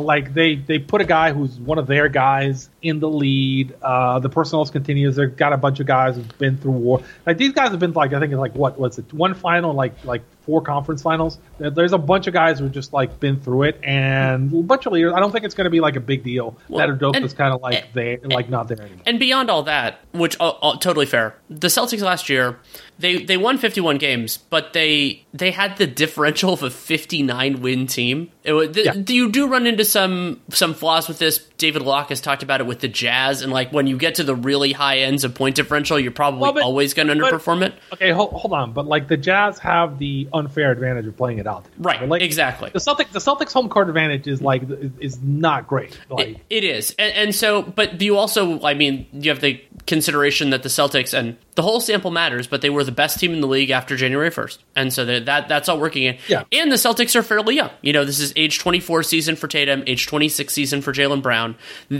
So normally if you have a team... They played a crap load of playoff conference finals and now even finals minutes. So this is a team that it's young, it's growing, it has a ton of experience. That sometimes works against a team in terms of the immediate they might be a little bit tired, but we did have a full off season. This is the first full off season in a while. And the reason I'm overplay here, the easiest one to explain is, yes, Ime Udoka being suspended is a problem, and Robert Williams, which we haven't mentioned, missing extended time is a problem. I think Rob Williams is the upside for this team, but they've shown they can play without him, and right. They're well. My projection, by the way, I have Peyton Felton had him at 1,200. I have him at 1,400. Based on the news, so this is him playing, and the models still have them at well over 57 wins, and so for me, you have this team differential of a 59 win team. You could argue that the relevant sample is actually stronger for them. That improved overall in the offseason. Talent in, talent out because they got Brogdon, who's flawed, still helps them, and Gallinari being hurt sucks. But better than Dennis Schroeder half the season. Oh yeah, and so. And also, this team has a lot of credible depth. With adding Brogdon, they have guys. They have multiple guys they can work in the closing five. They have a lot of good rotation players. Grant Williams. And so the reasons to go under. One is there is some instability with the coach, and maybe things go poorly. But honestly, there's a lot of organizational continuity, is what I say. And winning is a pretty damn good disinfectant. That's the thing. To me, what that creates, I've used the phrase before of disaster potential. It creates some of that. If things go badly, you could see some knives come out and everything else. And there's the uncertainty with Jaylen Brown because he's extension eligible, but not going to sign it for logical reasons. But when that doesn't matter? When you're winning 55 games, you're not usually like that. And I think the Celtics are that good. There's a lot of leaders on this team. You got Jalen, you got Marcus Smart, you got Al Horford. You got guys who were, at this point, they're young, but they're better. And you have a front office that's been good at their jobs, and you have also a team that, organizationally, that understands they made the NBA Finals last year. So one of the factors that we haven't talked about as much openly with some of these, we talked about in terms of the context of tanking, is if they made a move, would it make them better or worse? And odds are for the Celtics, if they're making a move, it's going to make them better. Yeah, you're talking about if they make a KD trade or anything else they're not going to be selling chips to be better in the future. Has been floated, but it would be a situation where the Nets are basically selling out the house, and there's some friction between those two organizations because of how the Udoka found, which is something that we haven't mentioned, but if people don't know, a lot of the leaks on the Udoka situation were coming from the Nets, and then it was being countered by the Celtics, and it's all, but it got messy. I was thinking of the conflict with the Jaylen Brown KD stuff. I don't know about the Ime. I don't know where that stuff was. There's been some friction between these two organizations, even though they're logistically, it's been talked about, but the Celtics are a possible destination for. There's a lot of reasons why it would make sense for both sides, and for KD. And Jalen doesn't. I wouldn't want to get rid of Jalen. I think this is a good team. I think they're good enough to win the title as a Celtics fan, and they're homegrown. And as a Celtics fan, they're a joy to watch because of that. But I get it. And again, I think we've mentioned this before, but this is a team that what is their April schedule? What do you got for me on their April schedule? Philly, Toronto, Atlanta. And then their March is pretty similar to everyone else. I'd actually say it's a little stronger than average. Yeah, I think that overall, I do think that could I see this team winning 58 games? Yes, the model sees them they could totally win 58 games, 59 games. And I do think that it may come down to winning 60 games to win the East, right? I think that's maybe the case because the top of the East, the top three teams are really, really good, right? They have their flaws in other places, but they're really, really good, and they're going to run teams off the floor in a lot of occasions. A couple interesting things with their other lines. So 1.4 to 1 to win the division. I don't love that just because Philly's good and you're dealing with a lot of variance and there are ways that they can go over and not win the division. And then also for the Celtics, I'm seeing it from your stuff that they're basically 2.9 to 1 to win the East, and then 7 to 1 to win the title, which means that, and I think this is reasonable to an extent, that unlike the Bucks, where it was basically a 50% chance that they win the finals if they get there, they see it at below 50 for the Celtics, and I'm mostly okay with that. Actually, same logic. I actually like their. I in this situation, I would like their 7-1 better than the. I'd rather be holding the 7-1 than holding the. I'm looking. I know. I see your logic. Logic. I think the bet for them is probably. No, I think same as the Bucks. 7-1 is the bet, right? It's like 7-1 is I think the bet. I don't think you're going to get a better price on the Celtics to win the title than the 7-1. Also, the other logic that you could use, I thought about this when we were doing the Bucks, is like it's a lot easier to hedge off that 7 than it is a conference finals thing. So like you could theoretically then, you're not going to get the full thing, but if you put a little bit on the other team or do something else, then you can get that to work out. One of the reasons you bet these futures, it's like, do you think this price is ever going to come down? Mm-hmm. Do I think the Celtics are going to start are they going to have a period, like, are they going to start slow to the point where like that 7-1 drops to 10-1? I don't think so. This isn't like San Antonio used to go on the rodeo or like have like one of these like trips where like that you wait for a point in the season and buy it. I don't think the Celtics are going to start slow to the point where like that price drops. I do think 7-1 is the lowest you're ever going to get that price. The last question with them, Jason Tatum, 12-1 MVP. So the general rule is that guys who win the MVP have finished, one are the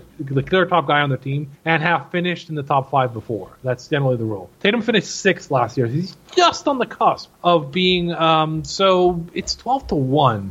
If they're the number 1 seed overall, right, which is possible, and he continues to grow at the pace he did, yes, I like Tatum at 12-1. I think I like Tatum at 12-1, and I like the title at 7-1. I think both those numbers are decent. I think that Tatum at 12-1 is also the lowest you're going to get that number. This is not me saying he's going to win it, but I think this is the lowest you're going to get, and there's a good chance he's a top 5 guy for MVP this season. I like their over the best of anything. I think I like their title odds second best. Yeah, I mean... because, I mean, like, the other thing is, if Robert Williams was obviously... we don't know. Hopefully he's not dealing with an issue in these playoffs. Hopefully this is one of those he misses extended time now and he doesn't. One thing that people don't know is, like, when Robert Williams was on the court, the Celtics massively outplayed the Warriors. He was very important in terms of defensively. When he wasn't, the Warriors basically ran him off the court because much like Steph Curry had, like, the massive offensive gravity, on defense, like Rob basically made all the switches much easier, right? So he basically like turned a bunch of guys who were like negative in that series into positive when he was on the court because he could chase people around, right? All the scheming in that series was around Rob and Steph, which is kind of crazy, but really that's what it was. Like Kerr was trying to scheme around like Rob's defensive gravity, and the Celtics were trying to keep him on the court and get him on the court, and like the Celtics were trying to stop or like frustrate Steph's gravity, right? This is the entire series. And yeah, I mean, if he's coming back and he's playing more, then that's like kind of a huge deal. So it actually means that like we expect the Celtics to be stronger in the back half of the season. Yeah, that's very true.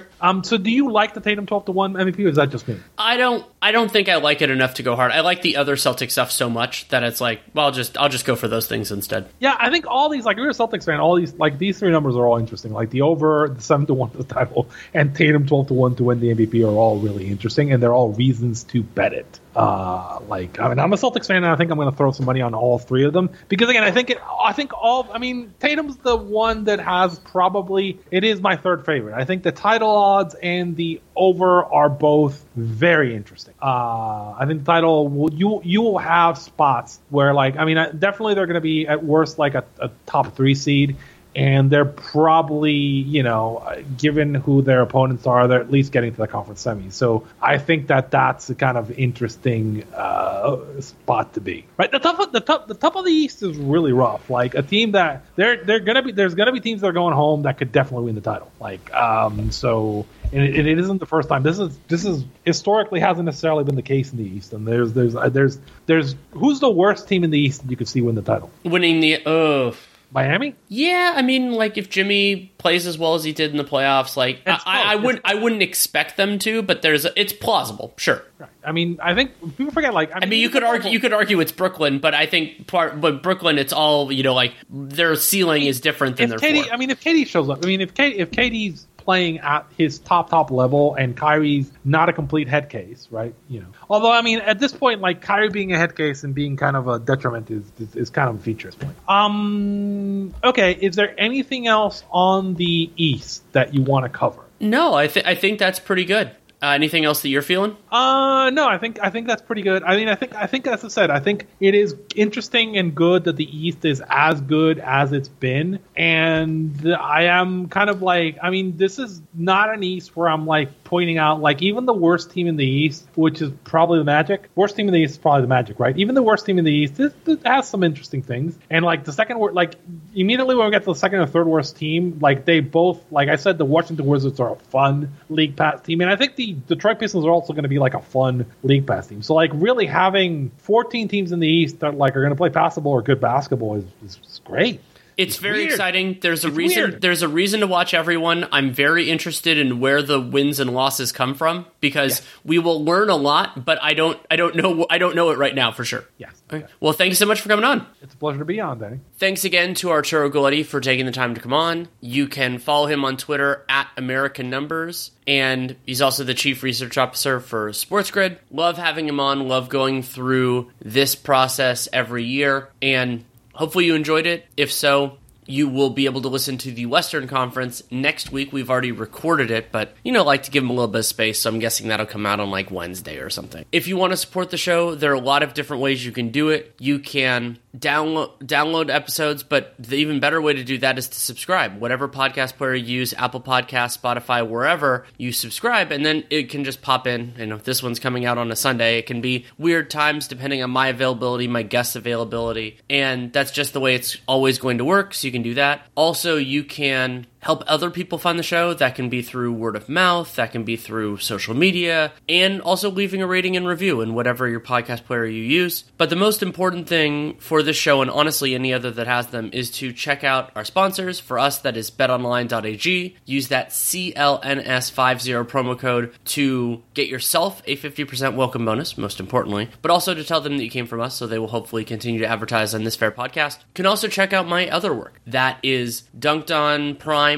where we're adding John Hollinger. We actually have a pre-sale going on right now. It's the lowest prices we're going to have before we add this in. We've also, of course, added Dan Feldman, so Dunked On Prime is becoming more robust, which is absolutely fantastic. I'm so thrilled about that. Dan's daily dunks have been awesome, and he's doing an audio version of it now, which is even better for people who listen to podcasts. You should check that out. Also, Nate and I are back on League Pass. The NBA strategy stream will return for another season, and preliminarily, it's not going to be always on the same day of the week to start the season. We're going to be bouncing around, but that allows us to pick some awesome matchups, and it isn't 100% announced yet, I don't think, but our first game is going to be Brooklyn, New Orleans on League Pass opening night, which is that Wednesday. So Tuesday is ring night, Wednesday I always refer to as League Pass opening night, first full day of the season. Absolutely awesome. Zion Williamson, the new look Nets with Ben Simmons, and we're extremely looking forward to it. You can watch the game, listen to our commentary. It's always been a dream of ours. We love doing it, so we'll be doing that as well. Should have a Spotify Live this week as well. The typical time is Tuesdays at 3 Pacific, 6 Eastern, and that's like a call-in radio show, which then gets released on Spotify a couple days later. We really enjoy doing that. And then my written work at The Athletic. I was in Europe, as many of you know, for a while, and have some pieces coming out. I just finished one, or pretty dang close to finishing one right before put this up, so that should be coming out. I think it's mid to late next week. It's a long one, so it'll take some editorial, and then I'll have a couple others that are in the process that should be ready over the next little while. If you have any feedback, good, bad, or indifferent, DannyLaRueNBA@gmail.com is the way to get to me. If you take the time to write it, I will take the time to read it. That is an absolute promise. And I try to reply. That's not my greatest, but I do read them every time they come in.